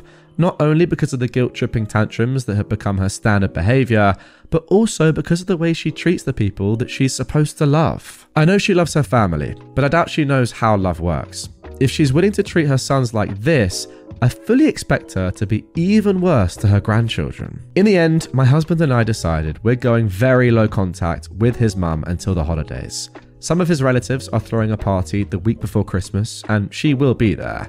We thought about skipping it, but he has cousins he hasn't seen in years coming for the party. He's been looking forward to seeing them for months, and it doesn't feel fair to let my mother-in-law ruin his excitement. After the holidays, we'll decide how to proceed. Regardless, she won't be allowed to see our son at the hospital when he's born. And once we bring him home, she won't be left alone with the baby. It doesn't matter how much she tries to improve, that is not something we are willing to budge on. In spite of everything, my husband doesn't want to cut ties with his mother, and I understand that. Even if he wanted to, he can't go fully no contact without cutting off the rest of his maternal family as well, which he is firmly against. What works best for now is to treat her like Domino's Pizza. She exists, and that's fine, but we're not getting involved until she actually improves. So let me get this straight. You want to order your mother-in-law every single night and become grossly overweight? Or have I misunderstood that? Anyway, getting back to the story, I also decided to tell some of my own family about this. And everyone I've talked to agrees that my mother-in-law went over the line. My father is a narcissist who I'm mostly low contact with due to his entitled behaviour. Most recently, he tried to make me disinvite his ex from my wedding so that he could bring his mistress. And even he was offended on my husband's behalf. And if even my mediocre respect your elders father thinks your children are right about you being a jerk, you've probably gone too far. We talked to my brother-in-law, and he's the one who informed his mum of our decision. She didn't take the news well. She's now trying to call both me and my husband and keeps texting apologies and promises to take the pictures down. We're ignoring her. My brother-in-law visited her yesterday, and apparently the pictures are gone. She believed that was enough for us to forgive her, but he clarified that there is still a lot of work that needs to be done. Before anyone calls us dramatic, this isn't just about the Photoshop. This is about the damage she's caused in both her sons' lives. I was abused in a similar fashion in my teens by my dad's ex, and I refuse to allow my child to grow up believing he's anything less than beautiful. Same goes for my husband. That's all. Again, thank you guys. Well, there we go. There is the conclusion to that story. I can't exactly remember what my advice was to OP, but I do believe it was along the same sort of lines as what she ended up doing. Just, you have to tell your husband and let him react to it. There's no way of kind of, I don't know, being nice about it or being gentle. You just got to be brutal and say, look, this is what's happened. I'm so sorry, but this is the truth. This is your mum. This is what she's like as a person. You know, what more can I do? And ultimately, it's up to him how he deals with it, and up to you guys how you deal with it, and your brother-in-law as well, who's sadly, you know, had some very similar treatment in his life, it seems. And I completely agree with your conclusion. No, if that's me, I don't want this woman in my life, and I definitely don't want her in my kids' lives. Just a terrible, terrible person. Once again, if you haven't yet heard the first part of this, link to that is down below. That gives the context for this entire story. But yeah, really good solution, and I'm happy that OP took the advice of amazing people like me. Wasn't what I was going to say, but it's really what I mean. I do think as well, though, in all seriousness, that's what you guys were saying in the comments on that original episode. So good stuff. Us and Reddit helped out. let's carry on. Now for our third entitled parent story. My parents' small business is being review bombed because I stood up to a child abuser. My parents have owned a small Chinese restaurant for the past 25 years. Recently, I spent a day working there as a waiter, and a big party of 11 people came in with their children. Their children were pretty rowdy and running around on top of our benches. I politely asked the parents to calm their children down as they were causing a disturbance and could hurt themselves. The parents made a half-hearted attempt to calm them down, but the children returned to running around on the benches. Unfortunately, one of their kids fell and hit his head. The child was stunned, holding his head, and looked like he was in massive pain. Others came to his care as well as his mother, but the father told his child to get over it and to suck it up when the child started crying, all while he attempted to rush out the door. He didn't even try to look after his kid when he got hurt. I watched all of this silently until the father was pushing his kid to get out of the restaurant. At that point, I had enough and told the father he could try being more empathetic to his child. He told me to mind my own business, and I continued to repeat how his child had just hurt himself and that he needed attention rather than neglect. The father just kept repeating, "Mind your own business," as his friends and family were holding him back from approaching me. I was behind the front counter the whole time. I spoke sternly and never swore. I tried to be as professional as I could while trying to make my point. Now they're review bombing my parents' restaurant, and I can't help but think it was all my fault. I've tried responding as the business with context, but they keep deleting their review whenever I respond, and they keep writing new ones, saying that I deleted their reviews. Is there anything I can do to prevent review bombing? I don't want my parents to suffer because of my actions. Thank you for any responses. Now here is the context that I replied with for their reviews. So in quotation marks, some context. This customer's child fell and hit his head. He was stunned and was holding his head. He looked like he was in a lot of pain. The father's response was to tell his child to get over it, suck it up, and to rush out of the door because he wanted to go home, all while the child was not responding to him and others were coming to his care instead of his own parents. The mother did rush over. Our waiter asked the father to be more empathetic to his child, who had just hurt themselves, in a confrontational but in no way physical or aggressive manner. Yes, our waiter did become confrontational, but in no way was he physical or aggressive to the customer. Our waiter stood behind the counter at all times and didn't swear. He spoke sternly to the man, asking him to be more empathetic to his child. The man in turn had to be held back by his friends and family from approaching our waiter. The customers were also previously warned by our waiter not to let their kids run around on top of our benches as it could be dangerous. The parents made an attempt to tell them to stop, but sometime later, the children were back to playing on the benches and one unfortunately hurt himself. Now then, this I think is actually, I think this is a really, really tough spot. What do you do here? I think there's just like so much that we need to unpack off the rip. First of all, I don't actually like quite a bit of the word. Well, I mean, the word confrontational, I just don't think you should put that in your review or in your context reply to the review. It's just not ideal, I don't think. Nor do I think as well that you should ever really admit that a child has been hurt in your restaurant. I think, instead of saying confrontational, you could say something instead that was just, you were verbally direct. Or confrontational has negative consequences, right? It sounds aggressive. I wouldn't do that. And yeah, I just don't think that even with context, you should ever say that a child has hurt themselves in your establishment. But apart from that, I mean, I don't really know what you can do. If someone is review bombing you, this can't be an uncommon thing, right?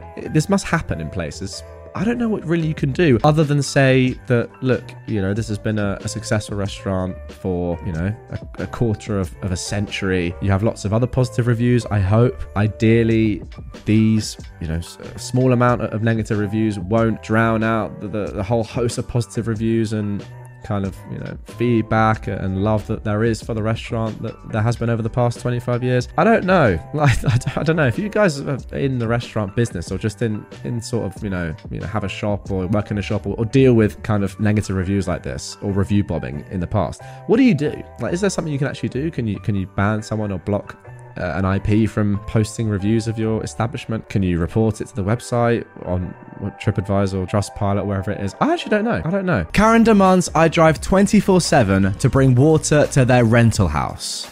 I own a hot tub repair and maintenance company, and one of the services we offer is hot tub water refills, where we truck in the water to fill the tub if the well at the house can't produce enough or if there is a requirement. One of the wells at a home I service went dry. This happens, and it is a backup 500-gallon cistern. So the property manager asked if I could fill their tank. I said, yep, no problem. By the way, the well does still produce water, it's just not as much as needed. So usually if you can augment the tank, then the well will recover and you're good. At the time, my truck was in the shop, so I borrowed my parents' SUV, hooked up my water trailer, filled up the tank, then transported it to their house. I would have normally declined, but the property manager was desperate and I'm the only company in town with water transport equipment. The house is then all good to go, and the Karen of this story, who is renting that property, is set to arrive that evening. Just a day and a half later, the house has run out. The property manager called me and asked if there was anything I could do, if I could just take a look. It's Sunday, the bulk water fill location is closed, and I had no truck or ability to tow. For what it's worth, the property manager offered a new house for them to stay at, but the entitled parents didn't want a different house. So I took a small load of water over with my 1958 Jeep.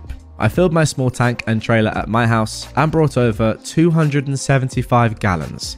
This was a total pain in the butt. Once I arrived, the entitled grandmothers come out and immediately start asking why I didn't bring 500 gallons and when I'm gonna go and get them some more, because apparently they had 18 people staying there and they all needed showers.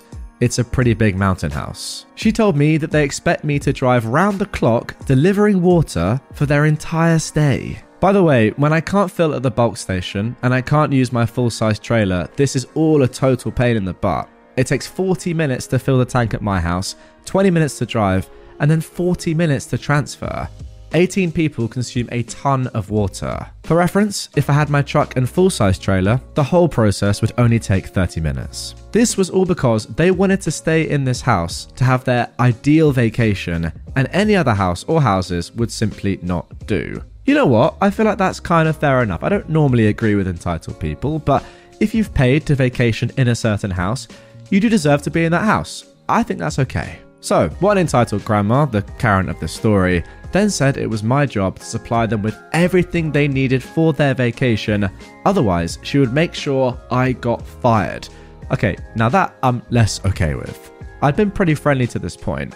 Karen said I should ensure my schedule was clear for the next week to support them, and that I should go and rent a truck to be able to haul water to them. I honestly couldn't believe it. I was being a professional and friendly person who was just trying to help out, but after those remarks, I couldn't take it. So I clarified with the two mother hens about what I was and wasn't going to do.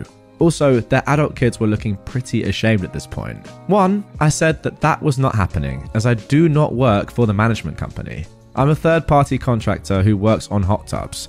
I was doing the property manager a favour by helping them out. The two entitled grandmothers then threatened to tell the property management company to cancel my contract if I don't help them, and implied that as someone delivering water for a business, I'd need the money. And two, I told them to go ahead.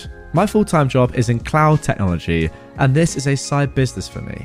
I literally couldn't care less, and I was still not going to drive round the clock to do that when they could just move to another property. There was some more back and forth, but I finally told them that they'd be stupid to try and stay here, that their experience they wanted to have in this house just wasn't going to happen. I went home, had a couple of beers, and enjoyed the rest of my Sunday. Apparently the next morning they did move to another house.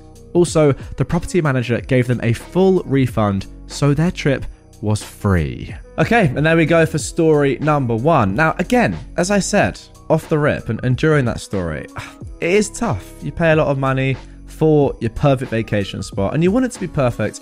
And when it isn't and something's gone wrong like this, I get it. You're going to be annoyed. And genuinely, I would also be annoyed, right? I wouldn't go to the extent that these guys have gone to, obviously. And you can see their kids cringing at how entitled their parents are being.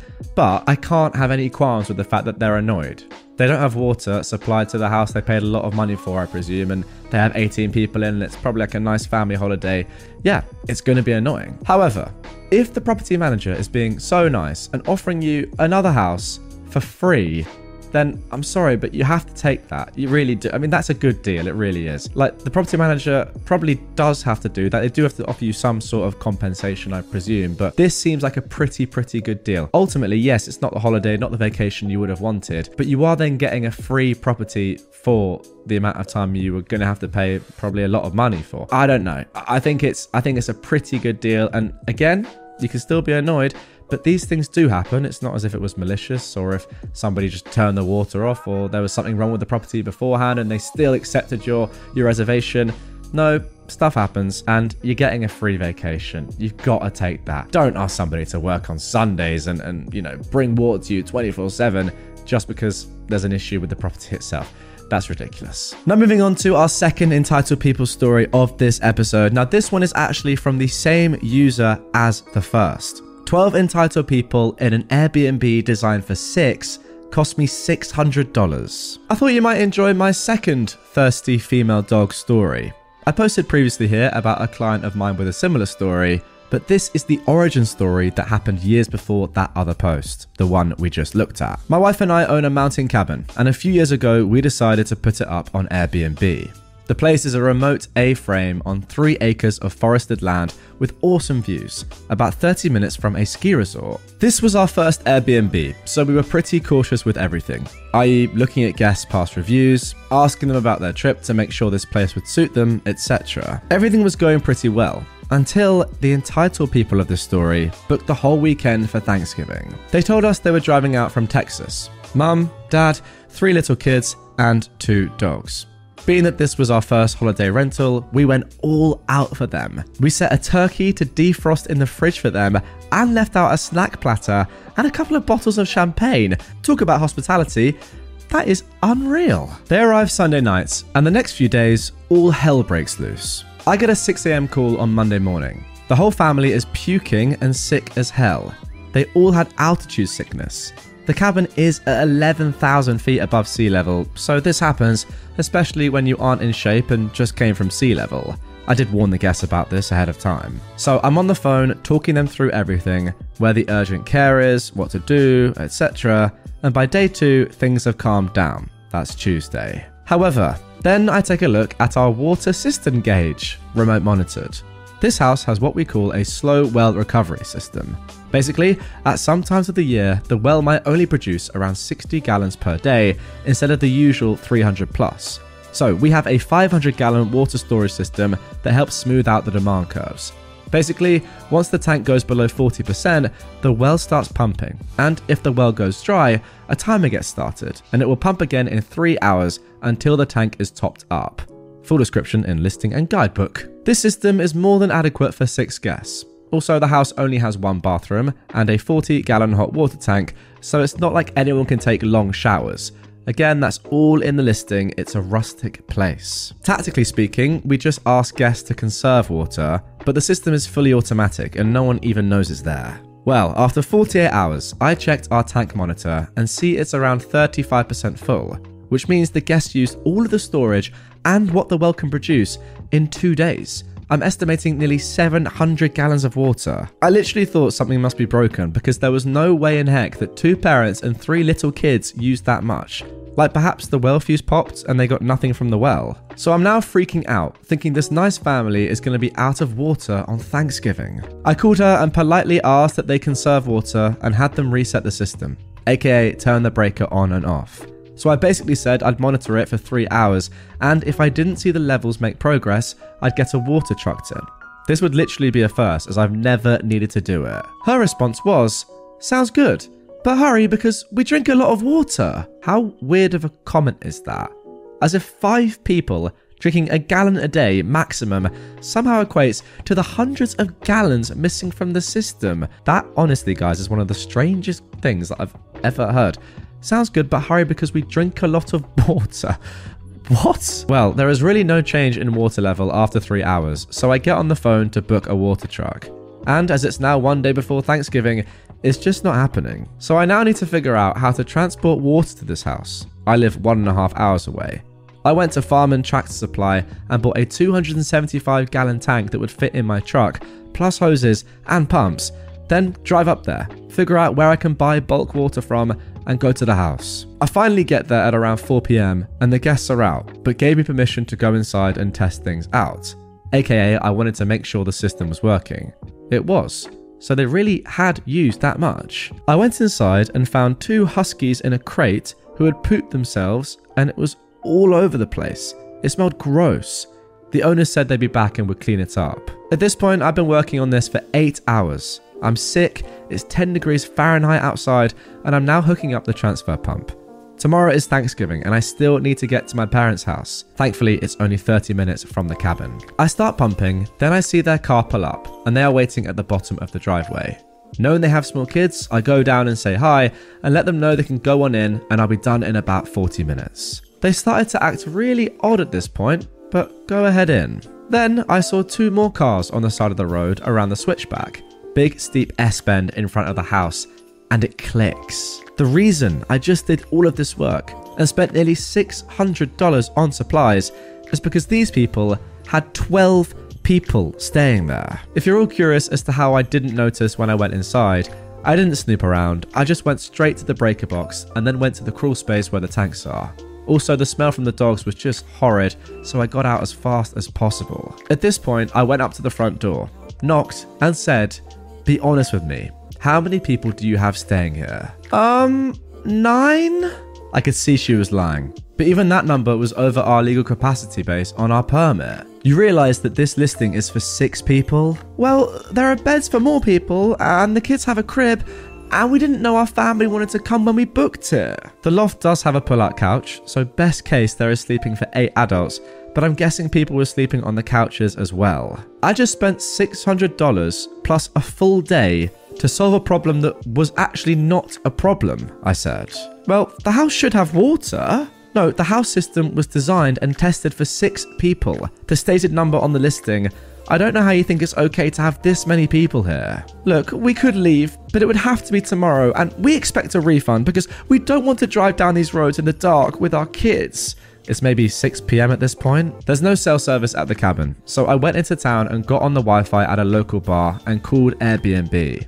At this point, I'd been hosting for 3 months and I had no idea how to handle this situation. But now I was more afraid that they'd damaged something in the house. So Airbnb cancelled their reservation and asked them to leave. I was able to recover around $200 for a deep cleaning on the house, and they didn't get a refund. On a funny note, at the beginning of this year, I started a hot tub service company, and water trucking is a service we offer, and I used some of that equipment to get started.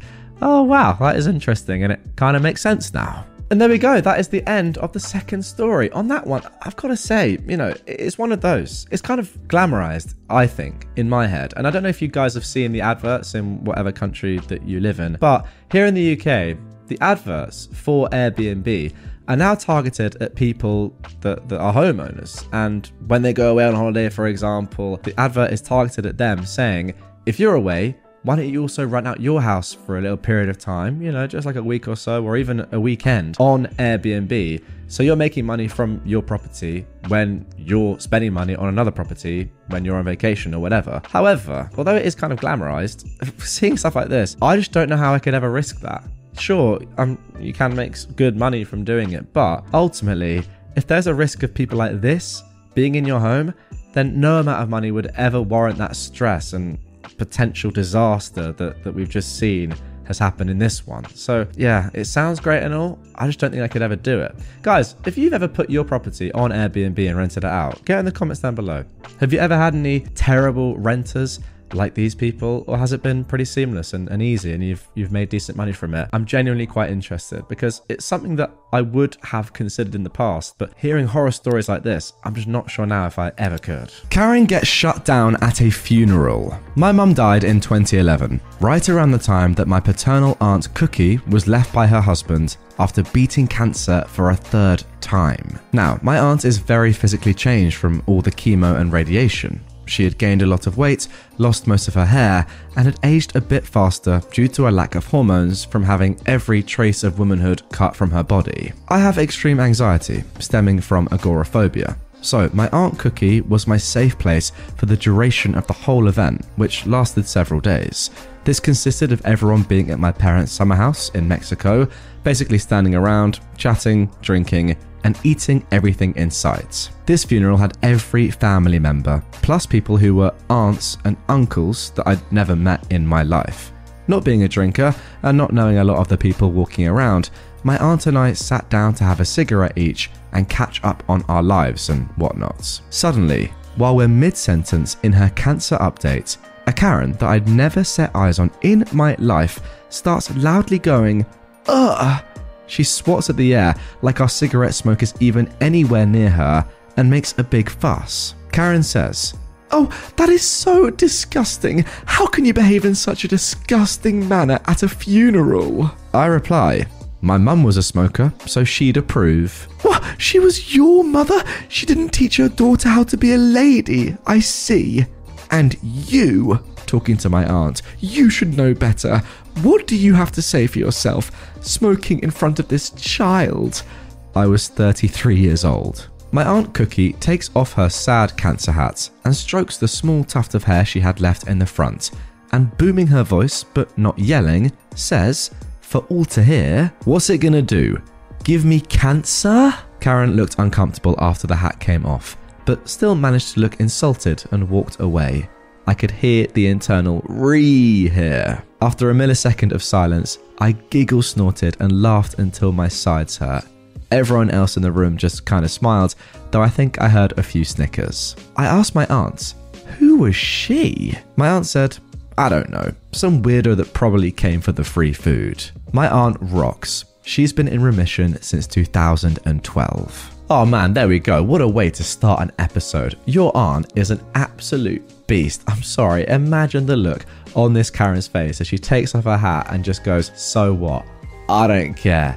I've beaten cancer 3 times." It's amazing, by the way, that she's been in remission since 2012, that she's still going on. I mean, like, fair play. The strength, the patience, I don't know, just the courage to continue to go through that. Chemo after chemo, probably most likely, but yeah, it all go well and she be okay now. It's pretty crazy, so fair play to her. And as for this Karen, I mean, come on. These guys are adults. They can choose if they want to smoke or not. It's not your business. You don't even know them. Now for our next Entitled People story. Entitled guest thought money could get him anything.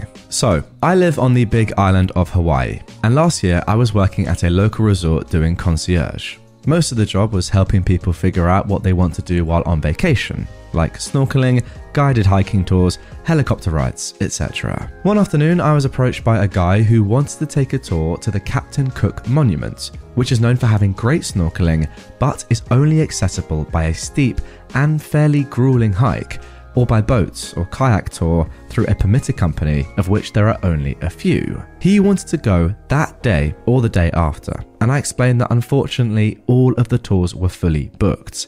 Unfazed and without pause, he tells me to find him another boat. I explained that only certain boats are allowed to be in that area, and all of them were full. He insisted though that I get on the phone and start calling anyone I could who had a boat that he could pay to take him there. And he kept saying, "Money isn't an issue, just find me a boat." I calmly explained again that that was not possible or legal, and that no local boat captain would risk losing their license to take him there. Exasperated, he finally gave up on the boat and started asking about other tours. At this point, I mentioned that one of my favourite local tours is for stargazing on Mauna Kea. I know I've pronounced that incorrectly, but please, Hawaiian locals or people that know, comment down below, correct me, thanks. I told him all about the incredible sunset views and absolutely breathtaking stars, and that you go up in a nice van with about 14 other people. He was interested in going up the mountain, but didn't want to be around other people or be on a tour for 8 or so hours, so he tells me to call the helicopter companies and find him one that will fly him up there for a private star show. I begin explaining that the mountain is restricted airspace due to the observatories at the top, and that even if it wasn't, that not only can the local helicopters not safely make it to 14,000 feet in altitude, but none of those companies do stargazing tours because they aren't trained for it and don't have the equipment. Again, he tells me to just call around and find him a pilot willing to take him up there, and again starts repeating that money isn't an issue. I once again calmly explain, while shrieking like a banshee internally, that no pilot is going to risk the loss of their license, as well as fines and jail time for taking him up there. Finally, he throws up his hands and says, "Fine, I guess I'll just go to the beach then." Like, yeah, dude, I feel so sorry that you left planning your vacation activities until you were on vacation, clearly have issues being told no, and now your only option is to enjoy a stunning beach in one of the most beautiful places in the world. God, I hate rich people. Oh my God, absolutely despise this sort of person. Just because you've got money doesn't mean that you can have access to do whatever you want. It's just not how the world works. It's just annoying that people like this have lots of money and just feel entitled to be able to say and do things like this. It's just insane. There's literal legal reasons as to why money doesn't matter in this situation and you cannot do this thing. Yet they don't get it. How dumb are they? And yeah, again, I completely agree. Now your only option is to enjoy a stunning beach in one of the most beautiful places in the world. It's not as if it's a bad thing, is it? Goodness me. The audacity to say, "Fine, I guess I'll just go and enjoy the beach then." Yeah, you will. My sister-in-law got a new engagement and wedding band, and it's the exact same one as mine. My sister-in-law copied my engagement ring, and I'm trying not to get angry. My sister-in-law has always hated me. From the moment I got with my now husband, her husband's twin, she has always hated me. The first thing she ever said to me was that I'm the longest lasting girlfriend, and since that day, there's been this weird unspoken competition where she's always trying to belittle me, making me feel small and insecure. At first it used to work, but now it just angers me. She's bragged about seeing my husband, boyfriend at the time, naked before. She's made comments about my sister's marriage unnecessarily.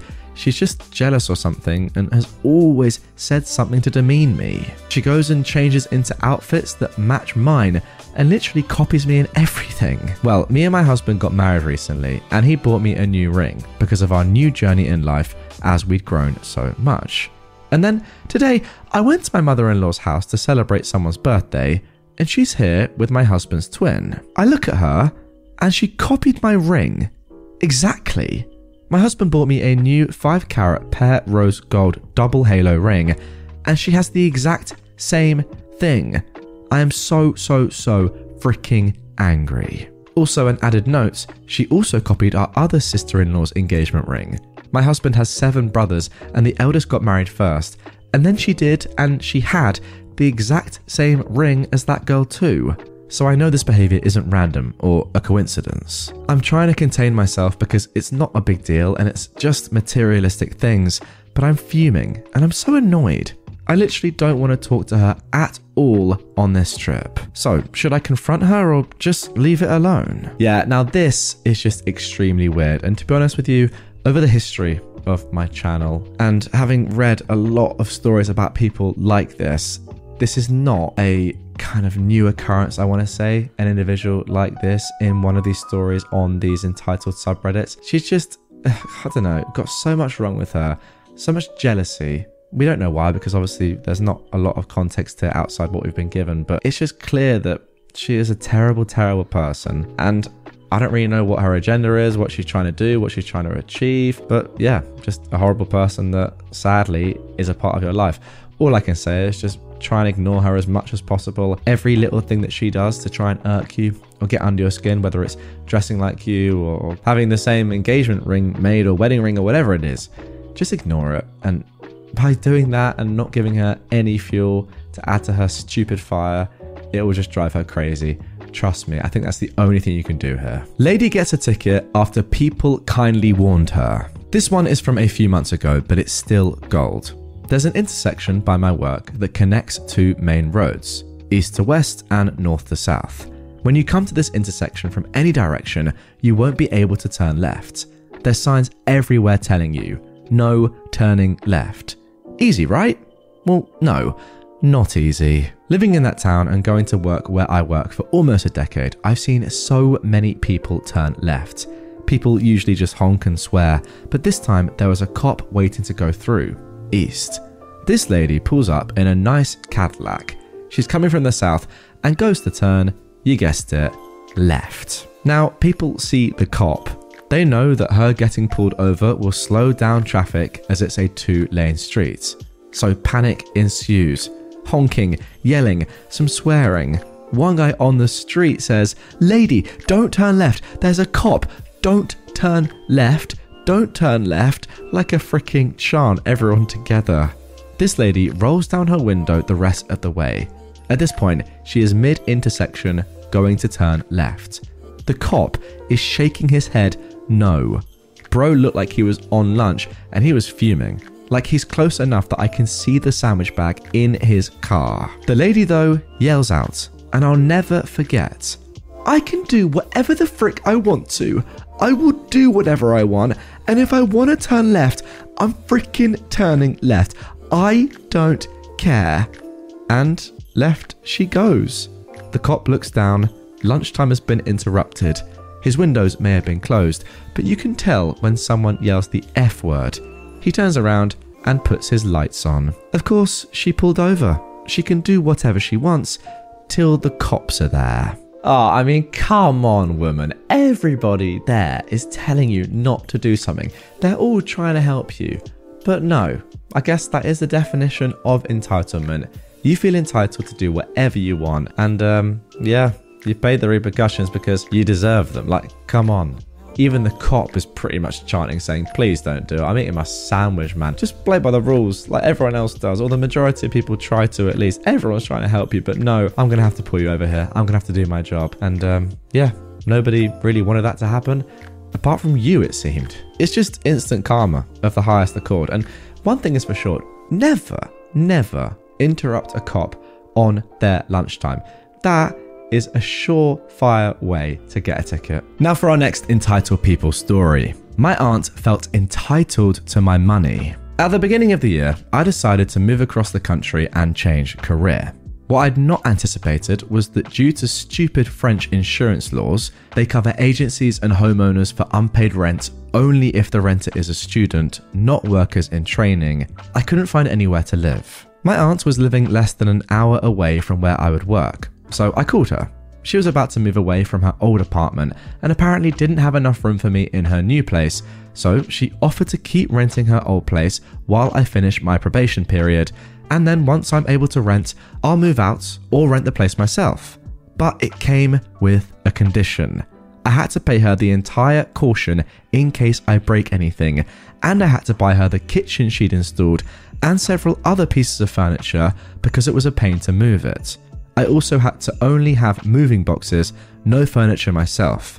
I had to argue to let me have a freaking fridge. I moved in and stayed for the 3 months probation. Then I decided that I prefer to live near my job and move out. I cleaned my aunt's apartment, I moved my things out and the furniture she sold me, except for the kitchen, and left. Now because I was here illegally, I had no choice in that. My name was never on the contract, but I still paid my aunt rent every month. I believed that she would receive the entire caution back and give it to me. Plus, she said she would try to resell the kitchen to the new renters, and that would allow again me to have some money back. But she texted me yesterday that she'll only receive 30% of the caution back. Here are the reasons. She lost the key and it has to be replaced. I insist she lost a key. Charges to pay, and then also garbage taxes. Here is the kicker. Those are the charges for the entire year, but I was only there for 3 months. Yet still, she is making me pay the entire tax. I wouldn't mind paying them for the 3 months I stayed, but I find the entire year to be exaggerated. Plus, I didn't lose the key, she did, and still it's up to me to pay? Her reason was, "We agreed I would only give you the money that the agency is giving me back." I'm screwed because I was there illegally, so I don't have a leg to stand on. I'll just remember to never trade with that aunt again. Well, although I see your point, OP, that you don't have a leg to stand on because you were there illegally. You can do other things, right? You can, for example, tell your entire family about how your aunt treated you, what she made you do, and how much money she made you pay, when in reality, that was her caution. That was what she had to pay. Well, at the minimum 9 months, but probably more, given, as you said, she was the one who lost the key. So yeah, I think that there's nothing you can do financially in terms of that money is gone. But tell your family, tell everyone, make people understand what your aunt did and that your aunt is a bad person. Just to clear up some things as well, I'll put this on screen actually. People are asking in the comments, if OP was there illegally, isn't your aunt the one that's liable? So do nothing, it's on her to fix, not you. But then someone has replied that the aunt is shorting them on the payback, there's nothing owed to the landlord. OP clears things up though. Yeah, I don't know if it's the same in the USA, but in France you have to pay a caution when you rent a place, and when you leave, if anything is broken because of you, part of that money isn't returned. Okay, so in England we call that a deposit then, that makes sense. To assure my aunt I was coming in good faith, I paid her the caution before arriving. I really had no choice, and she took advantage of that. I see, it all makes sense. Very sad, but there we go. Entitled Mum wants to pay me $3.07 an hour to watch her kids. Basically what the title says. An entitled mum reached out to me asking if I could watch her kids for 13 hours a week for $40. She wants me to 1. Watch 2 kids under 5. 2. Cook them meals. And 3. Clean her home. My usual rate for a job like that would be $15 to $20 an hour given my experience, skills and qualifications and what the job is asking for. When I told her my rates, she cussed me out and told me it would be a privilege to watch her kids and that I should just take the job since I obviously need the money. Wow, what a start to this episode. Just a short one to get things going, but I felt like I had to read it, and now you guys probably know why. That is entitlement personified. Okay, now for our next story, slightly longer than the first, and this one actually originally comes from r/am I the jerk. Am I the jerk for refusing to change my daughter's clothes at a birthday party? I am a 34-year-old woman and I have 2 kids, an 8-year-old boy and a 4-year-old girl. My daughter's name is Aurora. My husband and I chose that name because it was slightly similar to my late father-in-law's and worked well with our last names. It had nothing to do with the princess from Sleeping Beauty, but in spite of that, we've had fun with that movie in the past, and ever since my daughter realised that she shared names with a Disney character, Princess Aurora has been her favourites. Our family went to Disney World in July, and while there, we bought my daughter a Princess Aurora costume. She adores it and wears it whenever she has the chance. 2 weeks ago, one of Aurora's friends from school threw a princess-themed birthday party. She encouraged her friends to wear costumes. My daughter, of course, wanted to go as her favourite character, which didn't surprise me at all. When we got to the party, the birthday girl came to greet my daughter, and she was also dressed as Princess Aurora. I didn't know what her costume was going to be prior to the party. I got worried for a second, but the birthday girl was actually really excited. She said that they looked like twins. It was adorable. They ran off to play and I forgot about the costumes for a while. About 30 minutes into the party, I was at a table with some of the other mums when the birthday girl's mother came up to me. She asked if I had brought any spare clothes for Aurora. I said yes. I always bring an extra shirt and shorts for her. She then asked me to change my daughter into the spare clothes and out of her costume. The mother explained that she'd hired a photographer to walk around taking pictures of the kids and was also planning on getting a group photo near the end of the party. She didn't want anyone wearing the same costume as her daughter in these pictures. She also thought her daughter might get jealous since my kid gets to share her name with their favourite princess. Now, if the birthday girl was the one who had a problem, I might have considered changing Aurora into her spare clothes. But no, she was genuinely excited that they were dressed the same.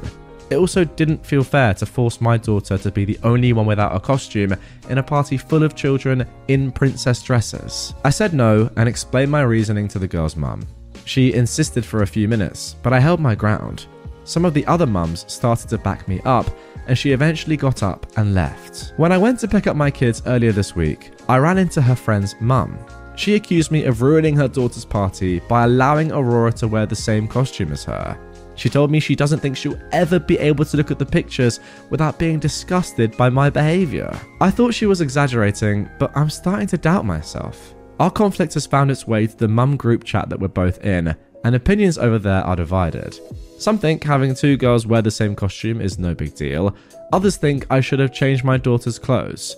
So, am I the jerk? Now guys, good news on this one is there actually is an update, which I'll get to in a second. But first of all, I've just got to give my own thoughts here. And I completely agree with OP in every single way. There's no way you're the jerk. And to be honest, yeah, all your reasoning throughout the entirety of this post makes complete sense to me, and I fully support what you did and how you think. I agree with you. If the birthday girl herself had an objection to this, then I think, yeah, it might have been reasonable, although annoying and really tough on your daughter to be the only person there without a costume. It is ultimately the birthday girl's birthday, so you want to make her happy. It's her special day, even if it is sadly at the expense of your own daughter. I would have said, you know what, for this one time, fine. It's the birthday girl's request.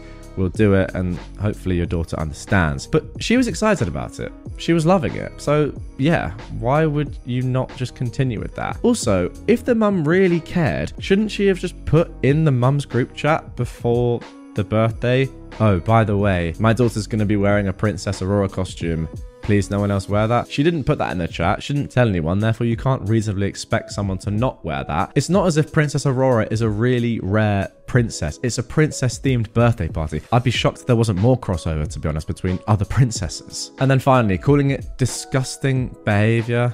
Yeah, just insane. But anyway, let's get into the update. So I've just got to add, it's actually insane. She's prioritizing the pictures that were being taken for herself, let's be honest, over her daughter's enjoyment. Mental, but anyway, let's carry on. Alright, so here is the update. OP says, since my post on Thursday, 2 days after the mum group started debating, 3 things happened. 1. On Friday, my husband went to pick up the kids. The parents of one of my son's friends, who have a younger son in my daughter's class, asked if he knew about the costume fiasco, or as my friends are calling it, Aurora Gates.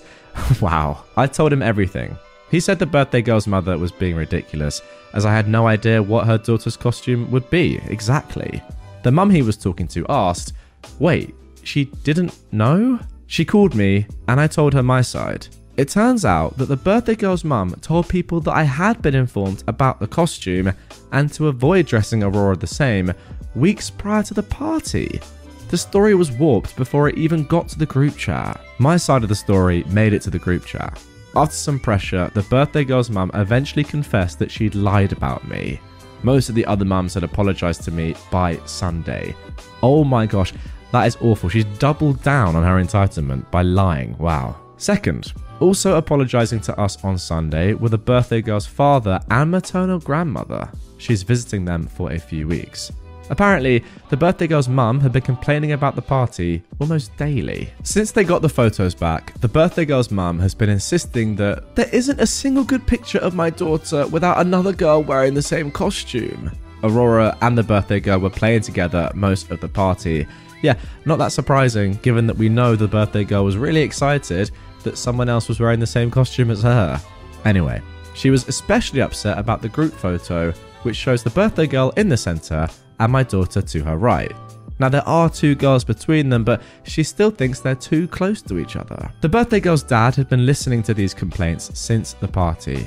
He told us that unless his daughter was in the room, he couldn't look at the pictures without his wife making a comment about me, my daughter, or how we ruined the birthday girl's birthday. It came to a head on Saturday.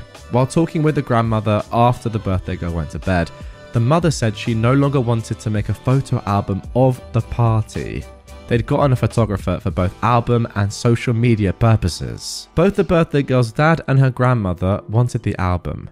The 3 had a fight that lasted about 15 minutes before the grandmother told the birthday girl's mum to stop obsessing over her daughter's friend. She said that all that matters is that the birthday girl had fun, and all of the photos reflect that. They told us all that when they called to apologise. They wanted the birthday girl's mum to apologise too, but she hasn't. And 3, Aurora came home from school yesterday wearing a headband with her name and a rose embroidered on it.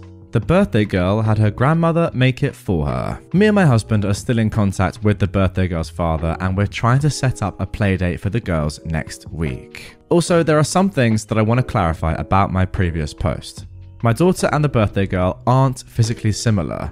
Aurora has wavy brown hair, the birthday girl has straight blonde hair.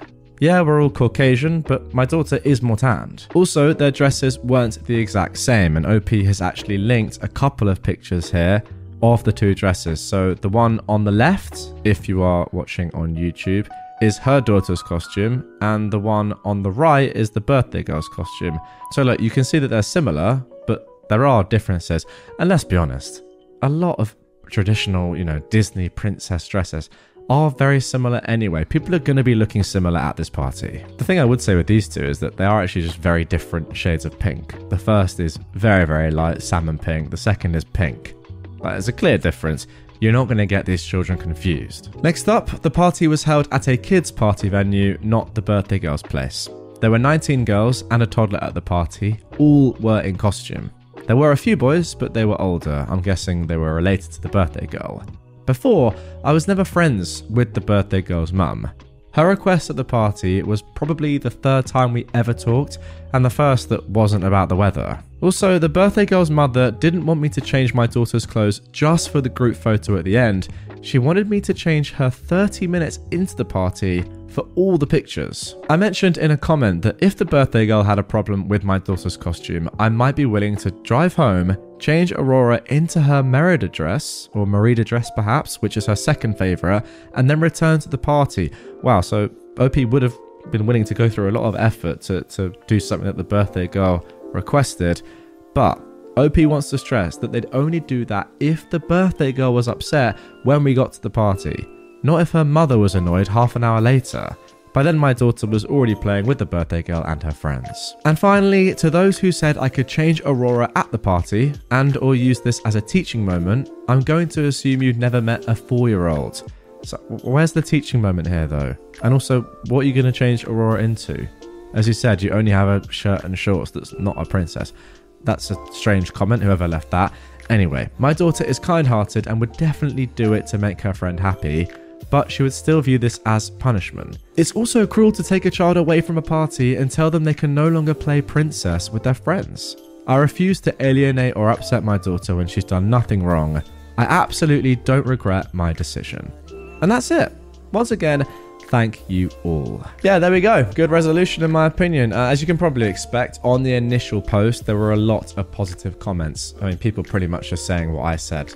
You've done everything right, OP, and this woman is just entitled. Once again, though, sometimes you do need to post these things online just to check that you're not going crazy. You need to get other people's opinions because, I mean, who knows?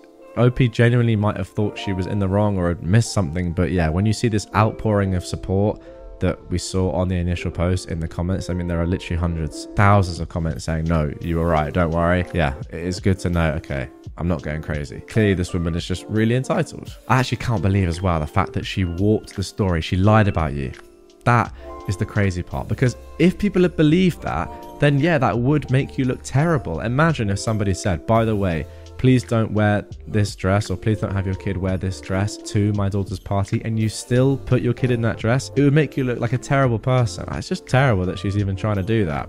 But yeah, good thing that everyone believed you. It's good to hear. And now for our final story of this episode. Entitled Mum is mad that I intend to convert the guest room into my office after the birth of my second kid. I'm currently 21 weeks pregnant with my second baby. Both my husband and I work from home full time. We recently decided that my current office will be a great room as the nursery for the new baby. We started packing up and moving stuff around in preparation. My mum is currently visiting from out of the country and staying with us. She saw what we were doing and commented, "So you and your hubby are going to both squeeze into his small office?" I told her that's not the case. I intend to convert the guest room into my office once the second kid is old enough to attend daycare or preschool at around 18 months. But we'll put a sofa bed in there or have some Japanese futons in case we were to have guests. They'll have a place to sleep and chill out after I get off work. Interestingly, I have told her that plan in the past over video chat, and she thought it was a good idea back then. She claimed to have no recollection of that conversation happening and immediately proceeded to get passive-aggressive with me, saying, "Okay, fine, I won't visit again then." I had to remind her that it's not happening till at least 2 years from now, and there will still be space for her to stay in when she comes to visit. Besides, when my husband and I are working during the day, we hardly spend any time in the living room or family room. She has access to all those spaces. She essentially sees our current guest room as her room and expects us to keep it that way for the foreseeable future, for the few days out of the year that she's visiting. Other than that, it will just be a vacant bedroom that no one spends any time in. She complained to my dad, who actually confirmed that I have indeed spoken to them about my plan. So now she's also embarrassed at getting called out for opposing to what she'd said in the past. She just felt like she's entitled to that room in my house, even though she spends only 1 month total of the year visiting us. She's been giving me the silent treatment since the argument, and whenever I tried to talk to her, she'd answer with a ton of attitude, basically telling me to F off. Both my husband and I find her reaction ridiculous, and we're not ready to coddle up to her unreasonable demands just to keep her happy. Well, simple solution here in my opinion. If she's not happy with your room in your house that she gets to stay in for free, then she can just book a hotel room. Simple as that, right? I mean, you're getting offered free accommodation and a free place to stay. Yeah, it's your family, and in my opinion that should be expected, but those are the facts. If you don't like it, you don't want to stay there, pay for somewhere that you like. I think that's very simple. Okay, so here is the update, posted just 1 day later. I checked the camera footage last night / this morning. My half-sister and my biological mum's mother had been looking under mats, rocks, in potted plants, the mailbox, and checking the doors, probably looking for a spare key. I don't keep one on my property, and my dad, grandma, and grandpa have keys they keep with theirs. My uncle did an overhaul of mine and dad's cameras. We now have ones that send notifications to our phones when motion is detected. Also got Ring doorbells for the front and back doors. There are other features, and all the cameras are better hidden as well.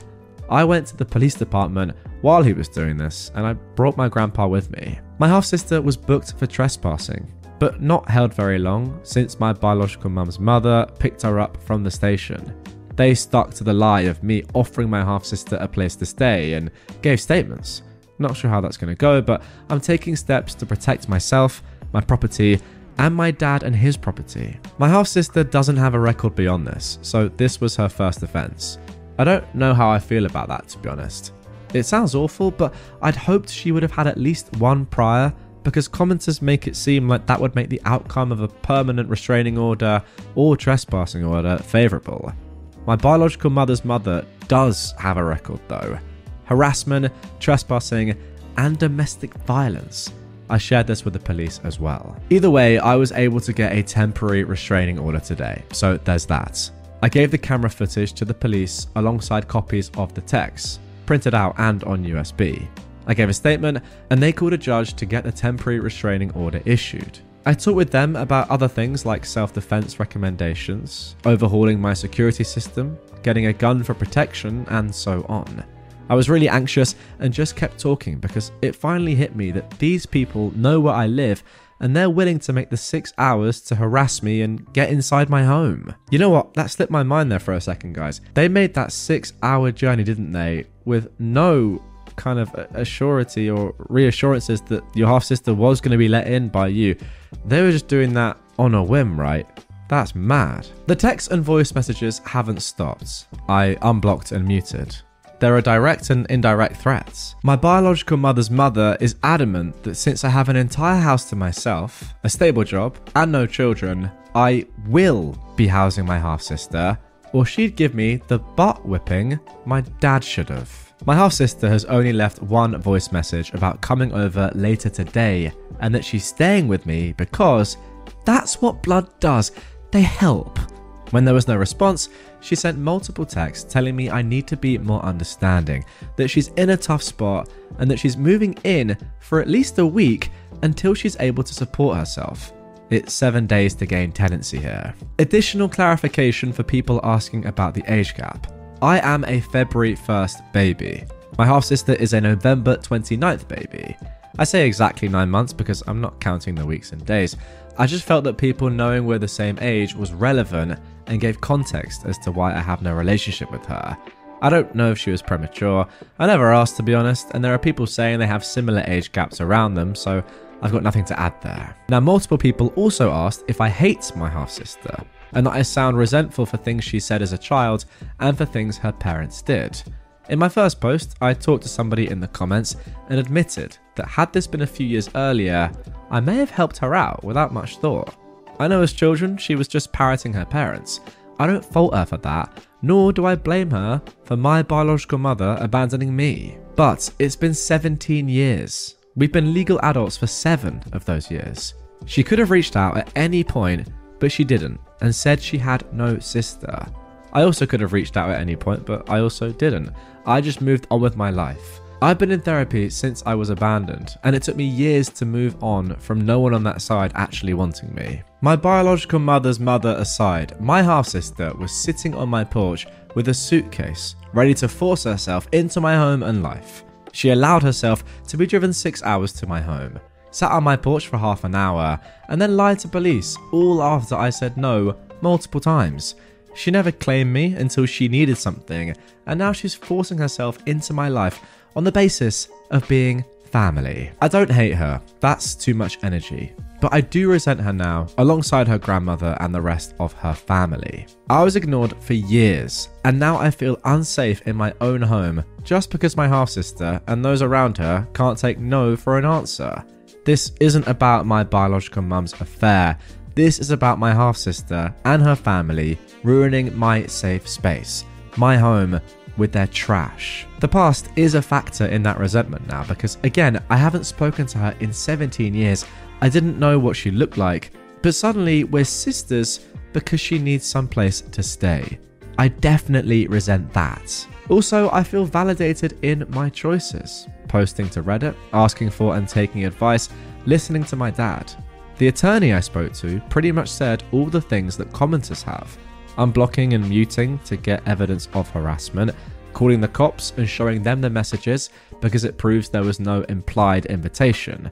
This is apparently the biggest thing I had to worry about because even letting my half-sister stay on my porch could have worked against me. Giving the cops the camera footage of my half-sister and biological mother's mother looking for a spare key was also a good move. Even going about upgrading security, getting self-defense items, and asking the officers about self-defense recommendations and my wish to get a gun for protection works in my favour. It shows that even though this was my half-sister's first offence, I don't feel safe, and she is a major cause of that. And I don't. So thank you again for all the advice. If they show up like they said, I'm going to set off my security system and call the cops. Now guys, you might be thinking that that is the end of this one. It seems like it's come to a logical conclusion. And to be fair, the story at least, that event has. But actually, OP has posted another little bit of information. It's actually a series of text messages from a cousin of hers that shed even more light onto her biological mother, that side of the family, her half-sister, her ex-grandma, I guess, her biological mother's mother now. And that is really, really interesting. We're going to get into that in just a minute or so. But first of all, on this, again, all I can really say is that you've done the right thing. These people are an absolute disgrace, just coming to you in their time of need. And yeah, ultimately, they are very, very entitled people. I mean, being entitled is one thing. It's when you actually are now feeling unsafe in your own home and they're kind of feeling a little bit unhinged, for want of a better word, that it becomes dangerous and actually quite scary. Because who knows, as you said, if they're willing to drive 6 hours to do this and you felt the need to ask the police about, you know, do I need a gun here for self-defense? That is kind of getting past entitled really, and it's becoming dangerous. So yeah, all I'd say, even for a further recommendation, maybe get some extra locks, get a big dog, get a fence, build a wall. Don't want to make a joke here, but you know, like as you say, you feel scared. You need people to protect you. Get your dad involved. Maybe go and get your dad to move in with you for a period of time until this is kind of dealt with. Because yeah, as you say, scary stuff. But anyway, let's get into that final bit of info. So here we are. Concerned cousin on half-sister is what OP has titled this one. I was going through the first messages sent to me and I found one of the many that I muted without reading. This is from a cousin of my half-sister. So here it is. They say, your half-sister's biological father cut contact with your half-sister when she was 20. She covered up your biological mother's affair with her current husband. Wow, I guess that's a new man into the equation, right? I'm not sure. Could be the same person as before. No, it can't have been, right? Wow. She covered up her biological mother, your biological mother's affair with another man, her current husband. Okay. So then, the half-sister's biological father stopped paying her tuition and cut her off financially. The half-sister's work history is non-existent. She was kicked out by your biological mother a month ago because she was sleeping with... Sorry, what? She was sleeping with the man that your biological mother was having an affair with, and one of his sons? Said son turned 18 2 months ago. What? Your half-sister came home to hers and her mother's partner's things on the curb, and all the locks changed. I say her mother's partner's, it's her mother's husband. Sorry, this girl was sleeping with her mother's husband and one of his sons, and then covered up that entire thing to her own dad. What has just happened to this story? Police weren't involved. The cousin who told OP about this doesn't know if OP's biological mother told the boy's mother, but she did tell the entire family. Essentially said, protect your kids and marriage. OP's half-sister claims she only slept with him on his birthday, but her mother claims he was a minor when OP's half-sister slept with him. The family is adamant about getting her somewhere safe to stay long-term, because, oh my goodness me, would you believe it, OP's half-sister is pregnant. No one likes her, but they believe abandoning her is wrong due to her being pregnant. The cousin expresses doubt about the pregnancy. Wow, really? So the cousin who is telling OP about all of this isn't even sure if her half-sister is pregnant or it's a lie. What? The half-sister showed OP's maternal grandmother a positive pregnancy test, but no one else has been given any proof. And the half-sister has a history of lying. Now, do we even know for sure if the half-sister did show OP's maternal grandmother a positive pregnancy test? Remember that this grandmother was the one that was willing to drive 6 hours with OP's half-sister to drop her off at OP's home with no guarantee of her letting her stay. Honestly, what is going on here? OP's half-sister couch surfed with those that don't have kids. So far, she's borrowed someone's car without permission, taken expensive items to pawn, taken money meant for interview clothes and travel, then blew it on expensive mum and baby outfits. When cops were involved, she lies and has gotten someone arrested by claiming SA when they tried to have her removed from their property. What? Oh my goodness me, this person gets worse and worse with every word. The plot to get my half-sister into my house was the idea of an uncle, one of my grandma's 3 sons. My grandma apparently brags/complains about me being young with no kids, a well-paid job, and a house that I own. Essentially, this uncle said I had no responsibilities, disposable income, and plenty of room. Because nobody wants to outright abandon my half-sister, this was the best plan, in inverted commas. This is the final message from OP's cousin. Don't give an inch, not even a ride to a shelter. Someone tried and she caused a scene, nearly getting them arrested because she kept lying about the situation. Please read this. I read your 2 posts.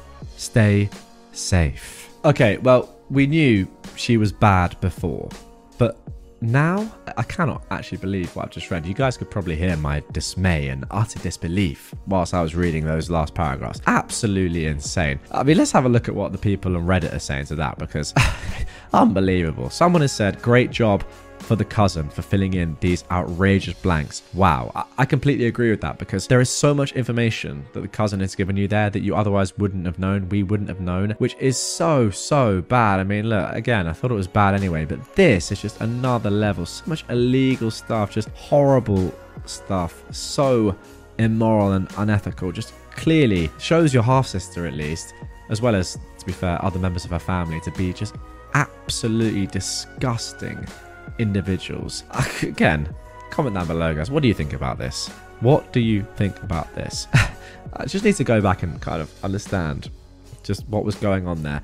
Your half-sister had sex with the dude that your mum cheated with on the dude that she cheated on your dad with, and then his kid as well? Is that right? Your family was then going to Trojan horse her and potentially a newborn, although we don't know if she actually is pregnant or not, into your house.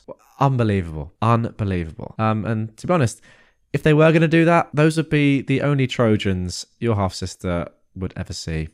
My best friend's ex-mother-in-law demands my friend become a submissive wife to her stalker son. This is an ongoing mess, with my 29-year-old female best friend's 30-year-old female ex 29-year-old male, and now her ex-mother-in-law. I have her permission to post this. Now, my bestie never married her ex, but for simplicity's sake, I'll refer to her ex's parents as ex-mother-in-law and ex-father-in-law. My bestie and I live together with my parents in a newly bought house. She is pretty much a daughter to my parents, and we are platonic life partners by this point. Her ex ghosted her for 3 years and has been hounding her ever since he found out we bought a house, trying to get her to take him back and live in our house. We've tried reaching out to the police, but since nothing serious has happened, we've reached a wall and we can only wait. Her ex-in-laws no longer live in the US, but they did come for Thanksgiving. Though my bestie is no longer dating their son, she offered to pick them up at the airport and take them to the hotel. The reason I was told was they would do that for her when she was in college. I didn't like it since her ex is a problem, but she wanted to use the chance to ask her ex's parents to intervene and maybe get him off her back. I still didn't like it, but I figured they probably were okay based on how she described them. And I was completely wrong. My bestie arrived in tears and with a scratched cheek. Immediately I asked her what happened, and now I'm seeing red. The next part comes from how my bestie described things to me. She told me picking them up went well and they talked about the old days. They asked my bestie if they could stop in a nearby restaurant they always liked, and she, being her usual self, decided to treat them to lunch. All hell broke loose in the restaurant though. Apparently, her ex-mother-in-law demanded to know why she didn't take her abusive stalker ex back. According to her ex-mother-in-law, my bestie is responsible for her baby boy since she was his first girlfriend and they were married in the eyes of God. To start, they never legally married, and my bestie is an atheist, so yeah. She tried to defuse the situation, explaining that she's moved on with her life after 3 years of not knowing where he was. She did try to ask her ex-mother-in-law to convince her son to leave her alone and that she just doesn't want him in her life anymore. Her ex-father-in-law seemed to agree with her and apologized for all the heartache and pain that she's gone through. Her ex-mother-in-law, however, took over the conversation and began screaming that thanks to my bestie, her son had no life. That apparently my bestie was responsible for her firstborn not having a wife or children. The least she could do is take responsibility and become the submissive wife he deserved. The ex-father-in-law tried to pull his wife away, more than likely because they were causing a very public scene. My bestie simply said she would not ever consider marriage to her ex. She then said it might be best to take the food to go and for them to go to their hotel. She paid for all the food despite the ex-father-in-law offering to cover his and his wife's meal and still drove them to the hotel. At the hotel is where things went from 1 to 100. The ex-mother-in-law had spent the whole drive escalating demands, from taking him back to marrying him to have a child and give her son the house as the man in the relationship. The ex-father-in-law apparently kept telling her to stop, but there was no way she could be quiet. Finally, my bestie had had enough. She stopped the car and told her ex-mother-in-law she will never take a failure of a man like her baby boy as a husband, let alone give birth to his spawn. That she was glad that no other woman had stayed long term with him since he really won't be a good addition to the gene pool. I gotta admit, I'm proud of her for that last one. The ex-mother-in-law went crazy and jumped on my friend. Her husband luckily grabbed her, but she still managed to get my friend on the cheek. She began screaming that she was the reason her family had split, called her the W word, although it was actually a different word, and said she wished our house burnt with all of us inside. The ex-father-in-law just told my friend to drop their bags on the sidewalk and drive away while he held back his demon of a wife. And my bestie did exactly that. The next thing she did was drive back to us. She was not so much hurt by the insults or even the attack, but more the notion that a woman she once saw as a second mother would treat her like this. I told her to just relax a bit, so she's watching some movies with the dogs while I write this and do some work. Tomorrow we're both calling out and just having a girls' day with my mum. I did get in touch with the ex's sister and let her know what happened. She already knew from her dad and asked me if my bestie was pressing charges. She should, but she's not. I tried to convince her, but it's a sore topic for her, so for her emotional well-being, I'm not going to push it. The sister said she appreciates that we're not pressing charges and that she will make sure her family doesn't bother us in any way. Apparently, she already had her brother moved outside the city. I'm not sure how or where, but I'm glad he's gone. So hopefully we're done. We're going to avoid going out too often until we know the ex-monster-in-law is gone from the city. It's not a small city by any means, but I wouldn't put it past these crazies to try and stalk my bestie. But that is not the end of the story, guys. Before we get into my thoughts, we actually have an update. After Thanksgiving dinner, my mum sat with my bestie to have a serious talk. She told her she didn't want to diagnose her, but she was showing clear signs that she needed help and therapy could be an option. They had a discussion about it, and my friend agreed to seek professional help. Since she lives with my mum, she's not an option, but mum is going to help her find someone. We just came from filing a police report. My friend won't press charges, but we made a paper trail to ensure that it's at least on the record. She apologises for not doing it immediately and for going to meet her ex-in-laws. I told her I understand that she's going through a lot of things. We'll see how things go, but she's like a sister to me and I refuse to let her go through it alone. As for people in the comments saying I have feelings for her, please stop. Like, seriously, stop. She's my family and I don't see her in any romantic or sexual way. It's annoying that people assume that just because I'm bi and have a strong friendship means I have romantic feelings. And to the person who made a comment about her ex-in-laws being entitled or Muslim, that is inappropriate and extremely racist. Wow. It's the same mentality that my friend and I have to constantly deal with because we are Hispanics. I seriously dislike people like this. Yeah, a bit of a strange last comment to end the update on. All I'll say to that is, OP, I'm sorry that you have to deal with stuff like that and people like that every day. That is very, very weird. Don't want to see that on Reddit. However, let's get into my thoughts on the entire story. The thing that actually just screams out to me is that despite all the obvious trauma and, I don't know, hardship that will come with filing a police report or pressing charges, I do feel like that is the logical step, right? I feel like that has to happen.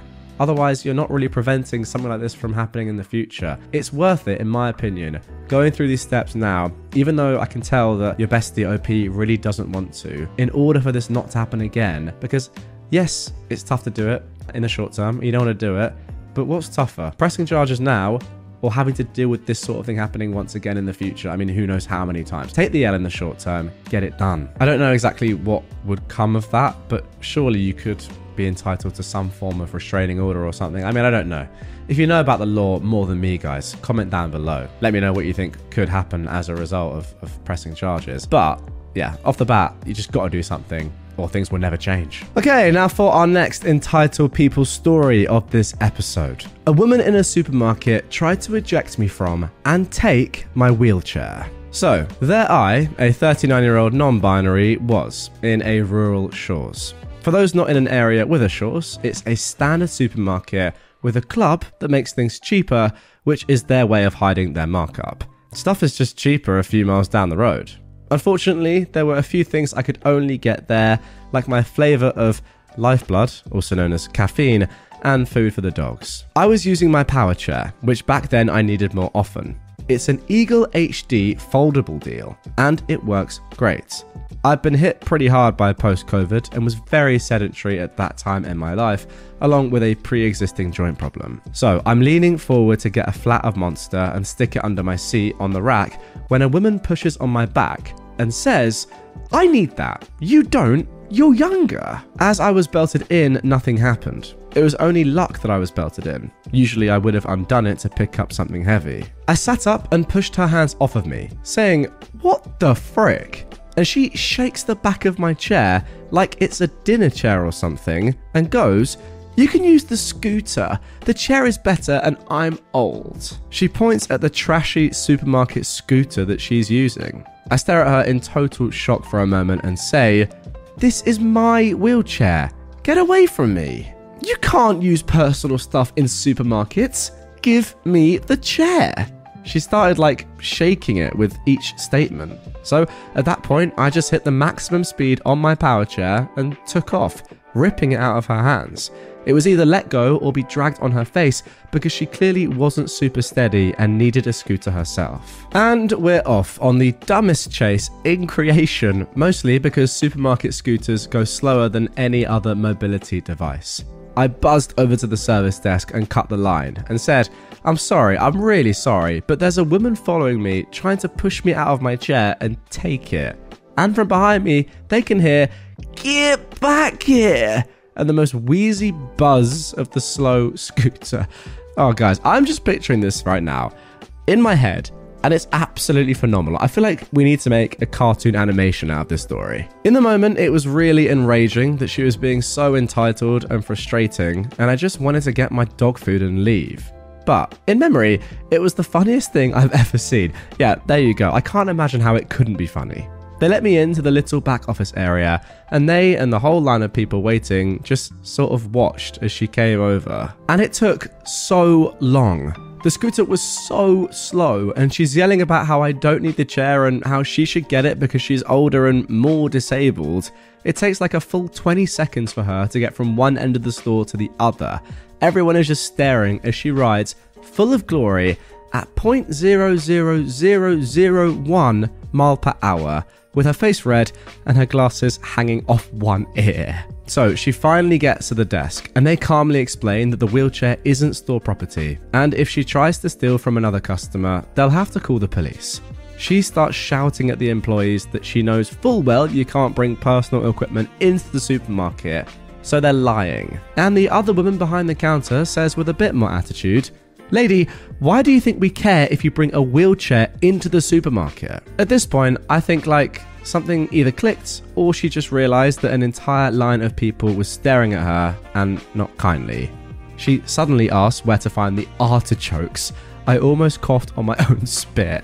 The worker just stared back and pointed back where the woman had come and said, "Produce?" and the woman left. I admit that for the rest of my visit, I avoided any aisle she was in because I didn't want her close enough to grab me again. Now that's fair enough. Now I can laugh about it for the absurdist comedy moment it was. In retrospect, I feel there's a reason here. Like her husband told her they shouldn't buy a thing like I had because they're not allowed to be in the supermarket.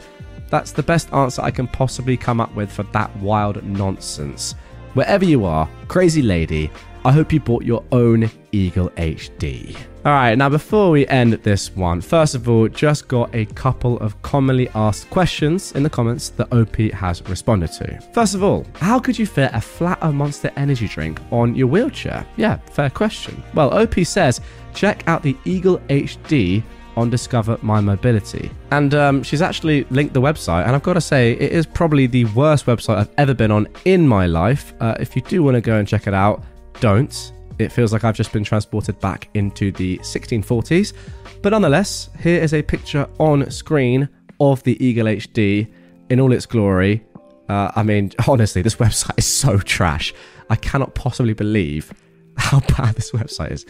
Wow. I mean, this is an absolute disgrace to websites everywhere. This might be the worst website I've ever seen in the history of websites. Nonetheless, that's not important. The Eagle HD is important. And as you can see, there's a rack underneath the seat. While the flat doesn't fit in the basket, it sits on top of the arms of the basket evenly. It's a good answer, OP. I'm sorry, I just cannot get over how bad this website is. Nonetheless, if you're watching on YouTube, you can see it's a wheelchair. If you're not, it's a wheelchair. Let's move on to the next commonly asked question. Someone else said, you should call to get the video. Wow, I concur. Interestingly, OP says, someone on the post is connecting me with a regional person who might have any ability to get it. We'll see. It's very likely been recorded over since it was 3 years ago. I didn't know it was 3 years ago. I was hoping that we might get some juicy video content. Someone else says, why didn't you immediately call the cops and have her arrested? Well, OP says, have you ever lived in a rural town? It's actually really hard to get the cops to do anything about anything in a rural town for a variety of reasons. Getting cops to arrest an old lady in a small town would be nigh impossible and stupid. They'd be crucified by the public, no matter what she was doing. I mean, really? Is that necessarily true? What if she was committing a heinous crime? For example, murdering an entire family. I feel like people wouldn't really be like, oh, well, you can't arrest her. She's one of the guys, she's a neighbour of mine. No, she's committing an atrocity. She must be put away. And then finally, someone has said, you should stand up for yourself. Now, I hope this is not ironic. Well, I mean, it is ironic. I don't know. Can't help but find that kind of funny. Well, anyway, OP has said thank you to this. And then said I did by going and taking the best legal and socially acceptable way out. Sorry, if anyone out there listening has issues walking and is in a wheelchair, I'm sorry, but that is funny, objectively. Anyway, it's very easy to armchair quarterback someone else's life from the sidelines, but you know, most situations don't end with a verbal or physical confrontation that has swelling orchestral moments and a drop beat on the big punch. That's a shame. I kind of wish they did. Most of them end with annoyance and a sense that my day was disrupted with no resolution. It would be great to give you that resolution with a backstory of me standing up to a bully, but that's not what actually happened. Instead, it was a really unthinking old lady who just needed to be kept at a distance until she could understand reality. And finally, a giant thank you to everyone who gave compliments to the story and narrative. Yeah, I agree with that. It was very good. In case I missed replying to any individual comments, I appreciate them all. Next time, I'll share the story of why I ended up hiding from 8 toddlers under a table. Oh my goodness me. What is it with OP? Just painting a wonderful picture in my mind. Instantly, I've got a phenomenal canvas in my head of you just hiding under a table and 8 toddlers searching or just standing on top of it. Just absolutely dominating the room. I've got to hear that story. Entitled person wants me to leave because I look like Santa. So, I am homeless. No, I don't drink, and no, I don't do drugs. I am trying to get a job, but finding employment when homeless is not an easy task. That's just something I need to get out of the way. Every few days, I take a trip to the library to charge my phone and batteries so I can keep my phone on and working. I typically spend 3 to 4 hours in a quiet corner of the library, glued to the power outlet charging. Today, I had a cute, then frustrating interaction between a little kid and its parents. I walked through the sliding doors of the library and wandered around looking for an open chair near an outlet to sit and charge. I heard this little voice shout in excitement and glee, "Santa!" and pitter-patters of little boots running over to me. Now, I get it, I really do. A big bearded man dressed in red with big black bags and an oversized backpack strapped over his shoulders. Any little kid would easily mistake me for the big jolly man. The kid stopped dead in front of me. She was clenching her fists tight, trembling in excitement. She couldn't have been more than 4 years old. She looked up at me, her eyes open wide, and uttered the word, "Hi, Santa." That made me smile, and I laughed. Her mother came running over, scooped up her child, and said sorry to me, walked away, and told her kid that's not Santa. The entire interaction put a smile on my face, but here's where it went downhill. I found an open seat and plugged in to charge and do my thing. The little kid and her parent were on the other side of the library, but the kid was still brimming with excitement. I could see her head poke out of the bookshelf, staring at me every so often. That went on for about half an hour, until, I guess, the mother couldn't handle her child anymore, and she came over to me. She asked me to leave and find a different spot because I am distracting her daughter. I said, "Hey, look, I'm sorry, but this is the only open space with an outlet. I need to charge my stuff." She very sarcastically said, "Oh, why's that?" I replied, "Because I don't have one. I am homeless." I thought that was the end of it because her face went red and she walked away. But no, she came back. She went up to the front desk to ask if there are any outlets outside and if it's okay for me to use them. Seriously, she said that the library is okay with me using the outlet outside to charge so I can go out there. I asked her, "So you don't want me in the library, a public institution, to charge my phone? You would rather me sit outside in the cold just because your kid thinks I'm Santa?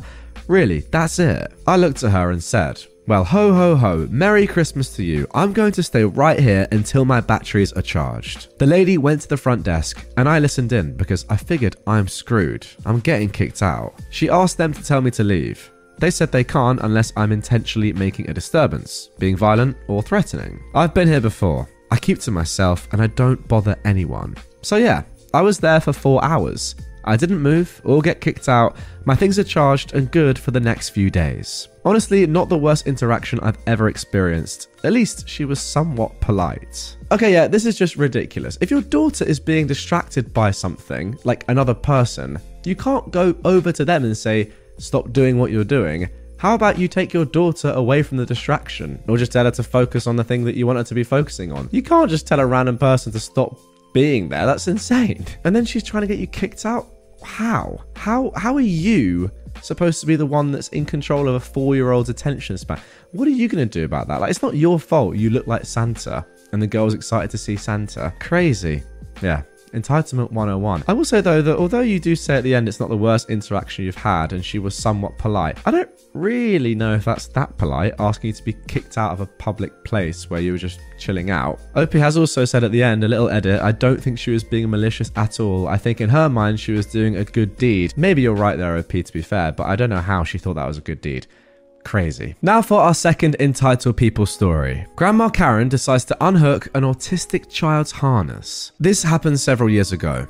I was a photographer for a major theme park and have dealt with my fair share of entitled Karens or Brads. But there's only been one time I've had to call security because of a Karen. I was working with a character one afternoon, and one of the families that stopped by to pay a visit was this family of 3, with mum, dad, and a 5-year-old boy that I'll name Malcolm. Malcolm is strapped to a harness attached to mum's waist. Think those jogging harnesses for blind runners, to keep him close to his mum and dad. Dad pulled the character attendant and me aside and alerted us that Malcolm was a non-verbal autistic and camera flashes were overstimulating to him. Now, this was a pretty common request, so I adjusted my settings so I wouldn't have to use the flash, and I thanked him for alerting me. It's Malcolm's turn and he was such a sweetheart. He just wanted to show off the book full of pictures of his favourite dinosaurs, and we all got sad when he had to leave. A few hours later, I was in an area we refer to as backstage, where guests aren't allowed, heading to my break. Imagine my surprise when all of a sudden, I get body slammed by Malcolm. For the record, I'm almost 6 foot and 250 pounds, and he nearly managed to knock me over. He's screaming and crying. Fortunately, my manager, Oscar, was nearby, so I flagged him down and we immediately called security. We get Malcolm to a cool air-conditioned place, as it's 95 degrees, and I looked up pictures of dinosaurs on my phone to show Malcolm. Eventually, he calmed down and essentially became my little buddy. About 10 minutes later, Malcolm is reunited with a tearful mum and dad. It's there we got the full story. Enter Karen. Mum, Dad and Malcolm were getting ice cream when Karen approached. The conversation went roughly as followed. "Why is he harnessed?" asked the Karen. "Oh, he's autistic and he will bolt if he's not harnessed," said Malcolm's mum. "No, he's not." "Excuse me? You're just a bad parent. My grandson knows better than to stray from me and he's about the same age," the Karen said. "I'm sorry, but he's incapable of understanding that. It's safer for everyone if he's harnessed," Malcolm's mum replied. It's at this point that Dad comes back with the ice cream and Mum turns her attention away to help him. The next thing she knows, the harness goes slack. When she looked up, Malcolm and Karen are gone. It's so packed that day that it's easy to lose track of someone, especially if it's a running child. An important thing to note is that the park has cameras everywhere, so it was easy to get a video of the incident and a description of the Karen.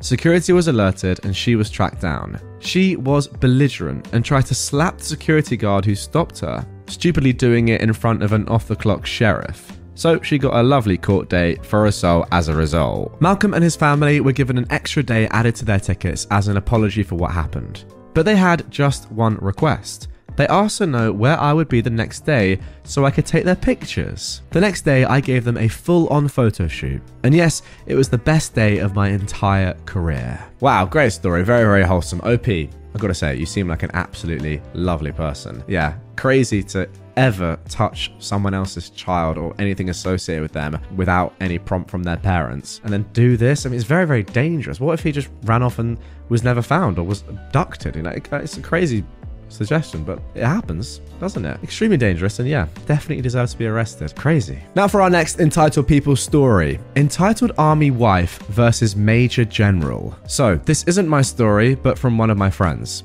This happened a long time ago, and some names and details have been changed to protect the innocent. My friend, who I'll call Lucy, lives in a town with a pretty good-sized army base. To make some money between semesters of college, Lucy took a summer job as a waitress at a local restaurant that is popular with the officers and their families. She is liked as a waitress to the point that patrons will ask to be seated in her section. But you're not here for that story, are you? You're here for the entitled people, OP. You know me too well. And oh boy, did Karen not disappoint. It was a Friday evening, so it was packed.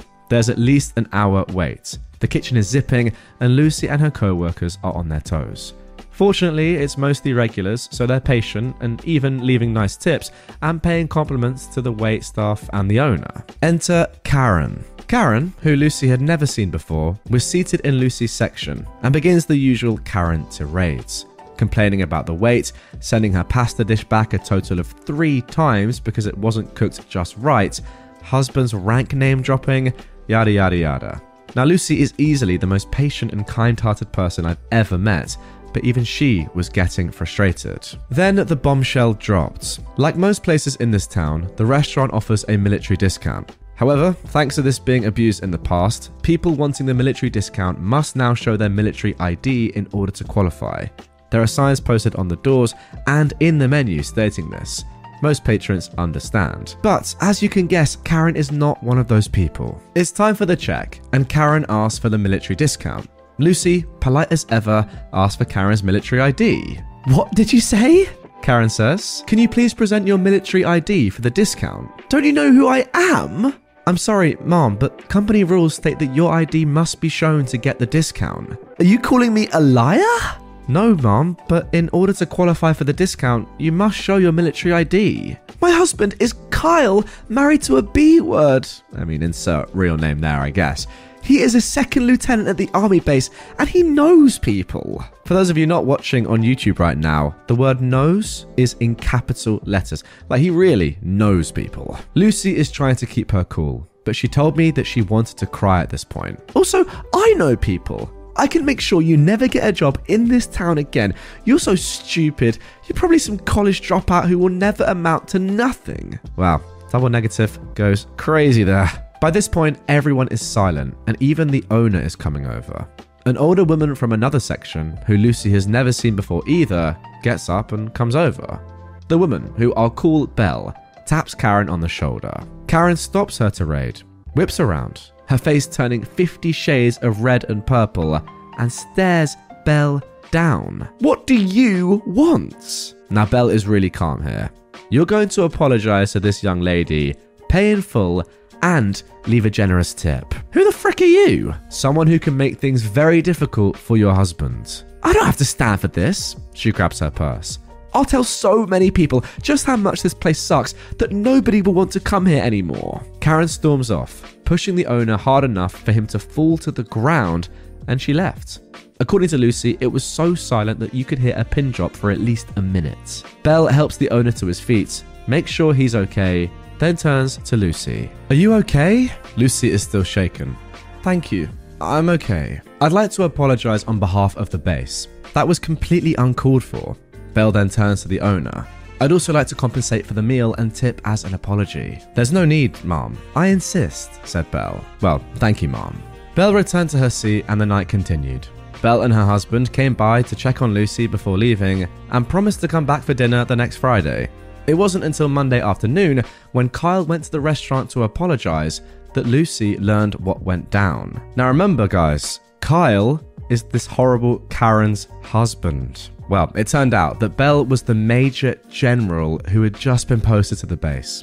That morning, Belle had summoned Kyle to her office for a little chat. Because it happened off base, he was mortified and offered to reimburse Belle for the check and tip.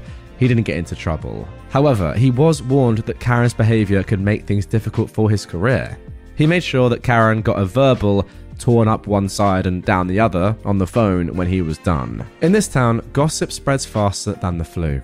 Karen never darkened the door of the restaurant again, but the rest of the town made sure Karen knew she wasn't welcome. Belle kept her word and showed up every Friday evening for dinner with her husband. According to Lucy, she was a classy lady, and even if she didn't sit in Lucy's section, she'd make sure to tell Lucy hello and leave her a nice tip. Honestly, people like this Karen are just the worst. It's not even them, right, that is in that position of power or would kind of be able to flex a role. Not that I would ever say that's a good thing if you're saying, do you know who I am? You know, like, this is my job, this is who I am, etc. You should never do that, obviously, and people who do that are terrible, but she's not even that person. She's the wife of that person. It's not even her that's like achieved that or has that role to sort of chuck around if they really want to, if they were super arrogant and egotistical anyway. Like, no one cares. It's not even you. It's your husband. Crazy stuff. We'll say shout out Belle, though.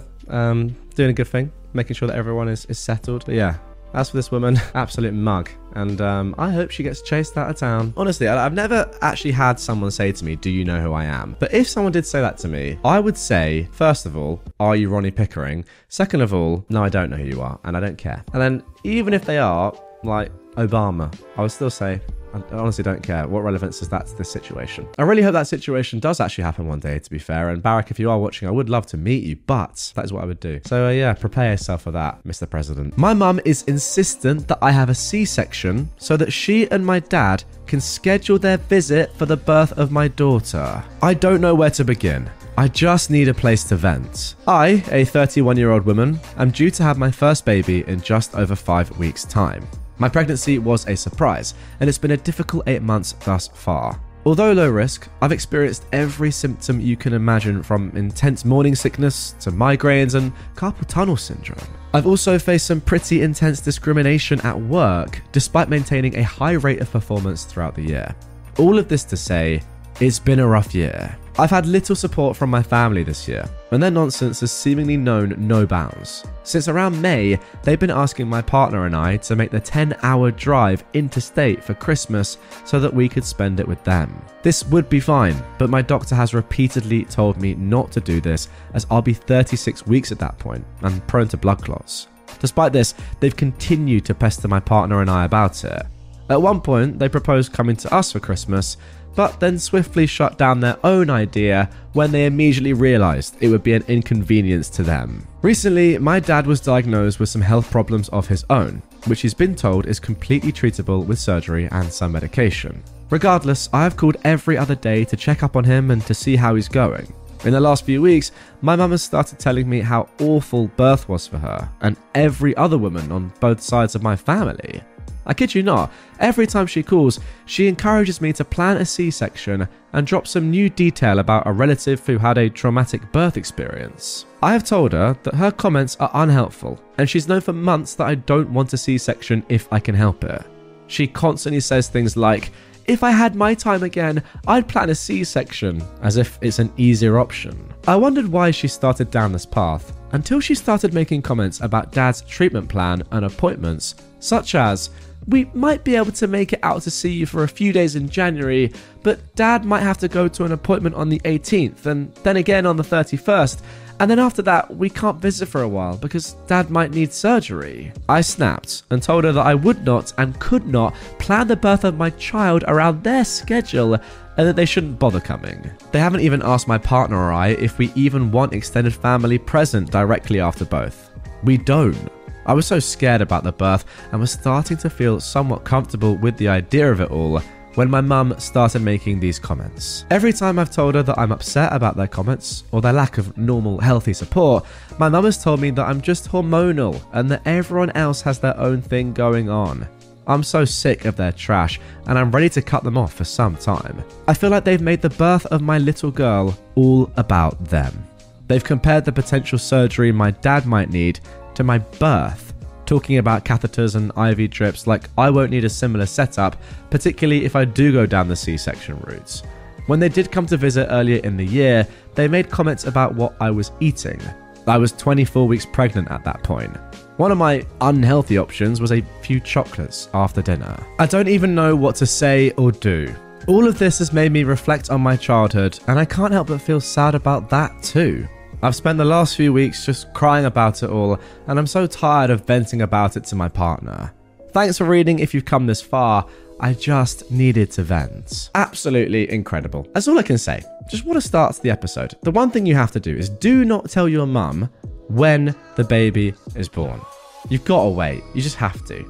It's actually insane. I mean, if you are genuinely trying to plan a pregnancy date or say, yep, I want to have my C-section at this time so I know this person can come, and oh, would you mind pushing it back one day just so my husband can come as well, just so he can be there? I mean, of course it's ridiculous, but it's also bordering on unsafe for the child, right? I mean, what if the child had to come out, the baby had to come out at a certain point or had an optimal due date, but your mum was like, no, can you just push it back a week or so we can get there? Surely there are probably some health implications there. I don't know. Obviously a crazy demand that I don't think you will give into. But yeah, make sure you don't, please, OP. My cousin sends our family her child's Christmas list each year, and it's completely insane. Every November, I, a 24-year-old woman, receive a dreaded text in our extended family group chat from my cousin, who's a 35-year-old woman. The text includes a highly detailed Christmas list from her 5-year-old, who we'll call Penny. The items are always expensive, obscure, and very hard to find. Additionally, she expects us to reply with the item we have purchased, then sends back the updated list with that item checked off. Each year, there's exactly the number of items for people in the chat, and once people hurry to claim the cheapest ones, you're left with $100 to $300 items to choose from. My cousin is an only child, and her mum caters to this, as well as her dad, but the rest of us are getting pretty sick of it. Last year, someone didn't follow the list and said they'd already bought something else in the group chat, and she responded, "That isn't what Penny wants this year," which made them feel guilty for not adhering to this insanity. Now, some backstory. Penny has autism, is non-verbal, and is the sweetest child ever. My cousin and her husband are good parents for the most part, but they are a little self-focused. For example, they are both collectors of things like manga and toys, and they lose their minds if Penny touches their things, and the home is full of their collections. They have an entire room dedicated to this, which they call the fun room, which their daughter isn't allowed in.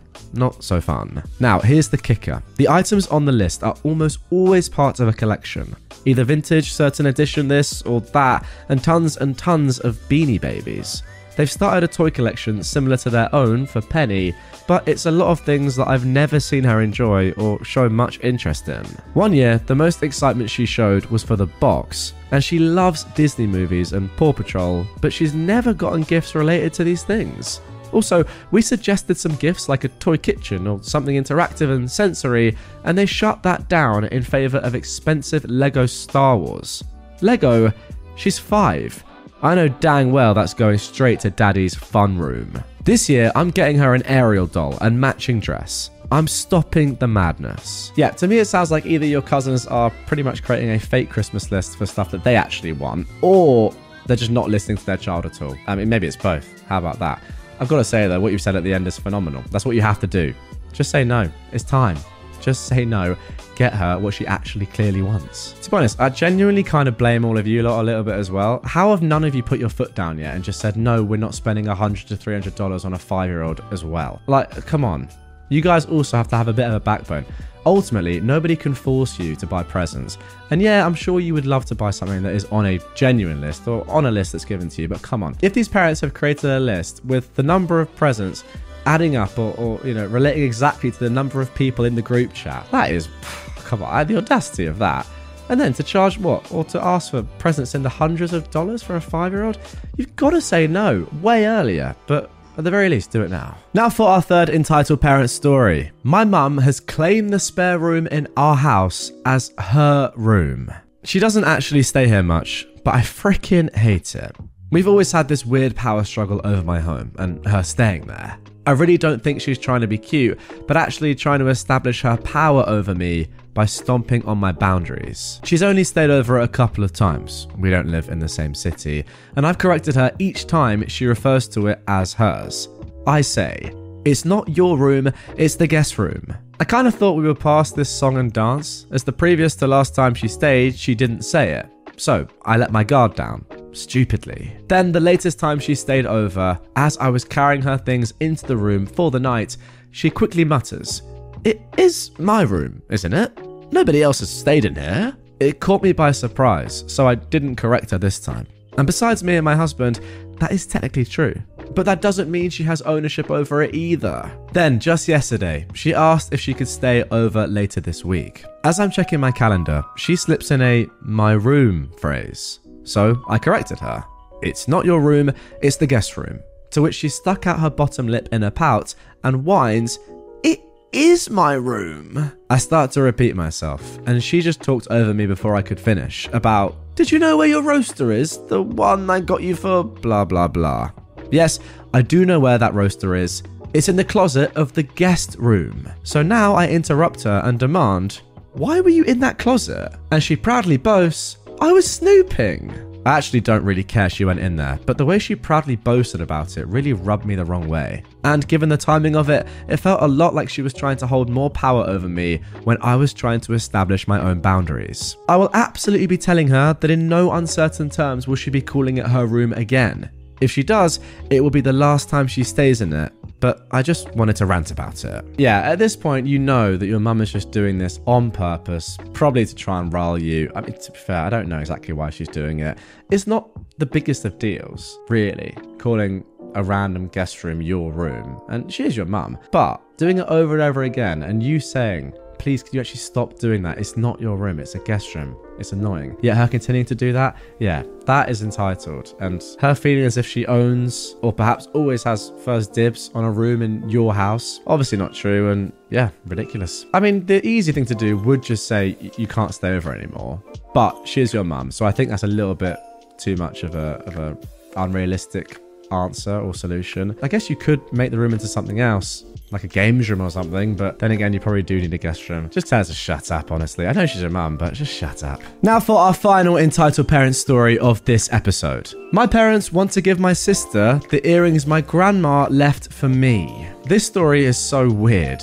When I, a 27-year-old female, was 20 years old, I was in a relationship/FWB situation with a guy who's now 40. It was messy. We were on and off for almost 5 years. He was always clear he wasn't ready for a relationship, and I was always clear that I was madly in love with him. Every time I got tired of the situation and wanted to leave, somehow he convinced me to stay because love is free.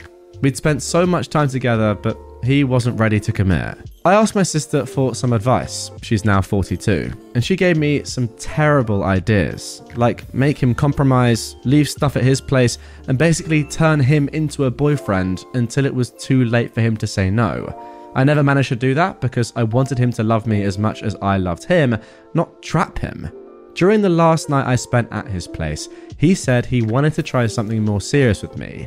He talked about some dates that he planned, etc., only to ghost me forever. It was hard. This was the first person I loved, and he treated me like trash. 6 months passed, and one day my sister came home, we both lived with our parents, saying she wanted to introduce her brand new boyfriend. She'd had a ton of boyfriends before, but she said that this was the one. It was a dinner, only with my parents at our home, so I was excluded and expected to just go out or chill in my room. The day came, and while they were eating, I ordered a pizza and came downstairs, only to find the guy that I was with 6 months prior dining with my parents and sister. I was shocked, but I paid for my sister and went to my room to cry. After dinner was over, I confronted my sister in front of our parents and begged her to not be with him, to be loyal to me, her little sister. There was no way she didn't know who he was. I'd showed her pictures of him, his social media, where he worked, and she even knew where he lived. They never met because he didn't want to meet my family and never introduced me to his, but she knew who he was, and she excluded me from that dinner because she knew. She said they met by chance after we stopped seeing each other. But she knew how hard that rupture was. She knew how painful it was to not even have closure. He just stopped replying. He didn't even block me. He just left me there, wondering after 5 years. She knew that during those 6 months, I was still hurting. I know that it was my fault. I was too naive and thought that if I stayed long enough, he would be ready for the relationship I wanted and would learn to love me. Stupid, I know. She defended herself, saying it was a coincidence and that chemistry was there. She loved him, and she wasn't going to lose the love of her life. This stuff only happens once in a lifetime? When I was in my early 20s, I would have believed that. But now, I know that there are 8 billion people in this world. There's no one love of your life. You can find the love of your life multiple times if you look for it. My parents sided with her and said I should get over it since we never had a real relationship. Now skip forward 1.5 years. I've been excluded from multiple family gatherings because he would be around, and my family thinks I will bring negative vibes since I'm still bitter about everything. I have no feelings for him, but I feel betrayed by my sister and my parents. He's just a POS in my eyes now. My sister is now 6 months pregnant. Due to her age, she'd been extremely pampered by my parents. She still lives at home and is going to move in with him maybe 2 months after the baby is born. Then they're going to marry. In my culture, it is normal that when a woman gives birth, she moves back or stays with her mum so the mum can help with the baby for the first few months. A week ago, my sister's friends had a surprise baby shower for her. I happened to be at home, and I tried to talk to them. I don't know why. Maybe because my sister and I were close before, and I'm sad that we're no longer friends. But her friends acted like I wasn't there, and only replied to me with, yes, no, or silence, as if I was the one that created this mess. Or I was a homewrecker. Or I tried to seduce my sister's man. I was planning to move already. I was saving money, etc. But after that, I left immediately to a friend's house. I'm now in the process of finding my own place. 2 days ago, I received a call from my parents asking me to talk. I went to their house and they informed me that the diamond earrings my grandma left me will be given to my sister. Those earrings have been in my family for 4 generations, and before my grandma died, she said the earrings will be mine and my sister will receive a gold necklace. Grandma trusted my parents with the earrings. There was no will or anything, she just asked them to give it to me when I was mature enough to appreciate or take care of a family heirloom. Now my parents think that since my sister is getting married first and is having grandma's first great-grandchild, my sister should have it. I'm really mad now. They're robbing me of something my grandma left to me. Look, I don't think my parents are evil. I think they were too worried that my sister wouldn't marry due to her age. Again, in my culture, a single woman in her 40s is something of a worry for her family. And now that she's forming a family, they want to reward her with everything. But I was the closest to my grandma. She made it clear the earrings will be mine, not my sister's. Not the first one to marry or have a child, but mine. After 2 years of being excluded in favour of my sisters, I gave the ultimatum to my parents that they give the earrings to me as my grandma intended, or I will cut them from my life forever. Well, there you go. I mean, to be fair, if you feel like it's come to that point, OP, then maybe that is the right thing to do. It's a terrible thing to suggest. And yeah, it's probably going to be really hard for you, even though these people, I mean, objectively sound pretty ridiculously unfair and biased towards your other sister. Look, if this is what's going to make them actually understand and realize that you exist and they can't just treat you like this, then yeah, maybe you've got to do it. The really tough thing with the earrings in particular is because there's no will. I guess they're not legally yours, even though they are. But if you've got no proof that your grandma actually said this about the earrings or said to you in particular that they're yours, it is a tough spot. And ultimately, like, what can you do other than just understand how terrible your entire family is, your sister and your parents, that is, and just say, well, yeah, I don't want a relationship with them anymore. Just because your sister isn't married by 40, we're gonna have to protect her and give her loads of things and then treat her younger sister horribly? Ridiculous. And there we go, guys. That is going to do it for 3 hours of some of the very best stories from r/EntitledParents and entitled people related subreddits so far this year. Hope you enjoyed it. If you did and you want more content right away, check out this playlist of all my Entitled Parent stories on screen right there. If you're new to the channel, subscribe or follow on whatever platform you're on. And I'll see you guys all tomorrow for some more Reddit content. Hey, it's Paige DeSorbo from Giggly Squad. High quality fashion without the price tag. Say hello to Quince. I'm snagging high-end essentials like cozy cashmere sweaters, sleek leather jackets, fine jewelry, and so much more. With Quince being 50 to 80% less than similar brands. And they partner with factories that prioritize safe, ethical, and responsible manufacturing. I love that. Luxury quality within reach. Go to quince.com/style to get free shipping and 365-day returns on your next order. Quince.com/style.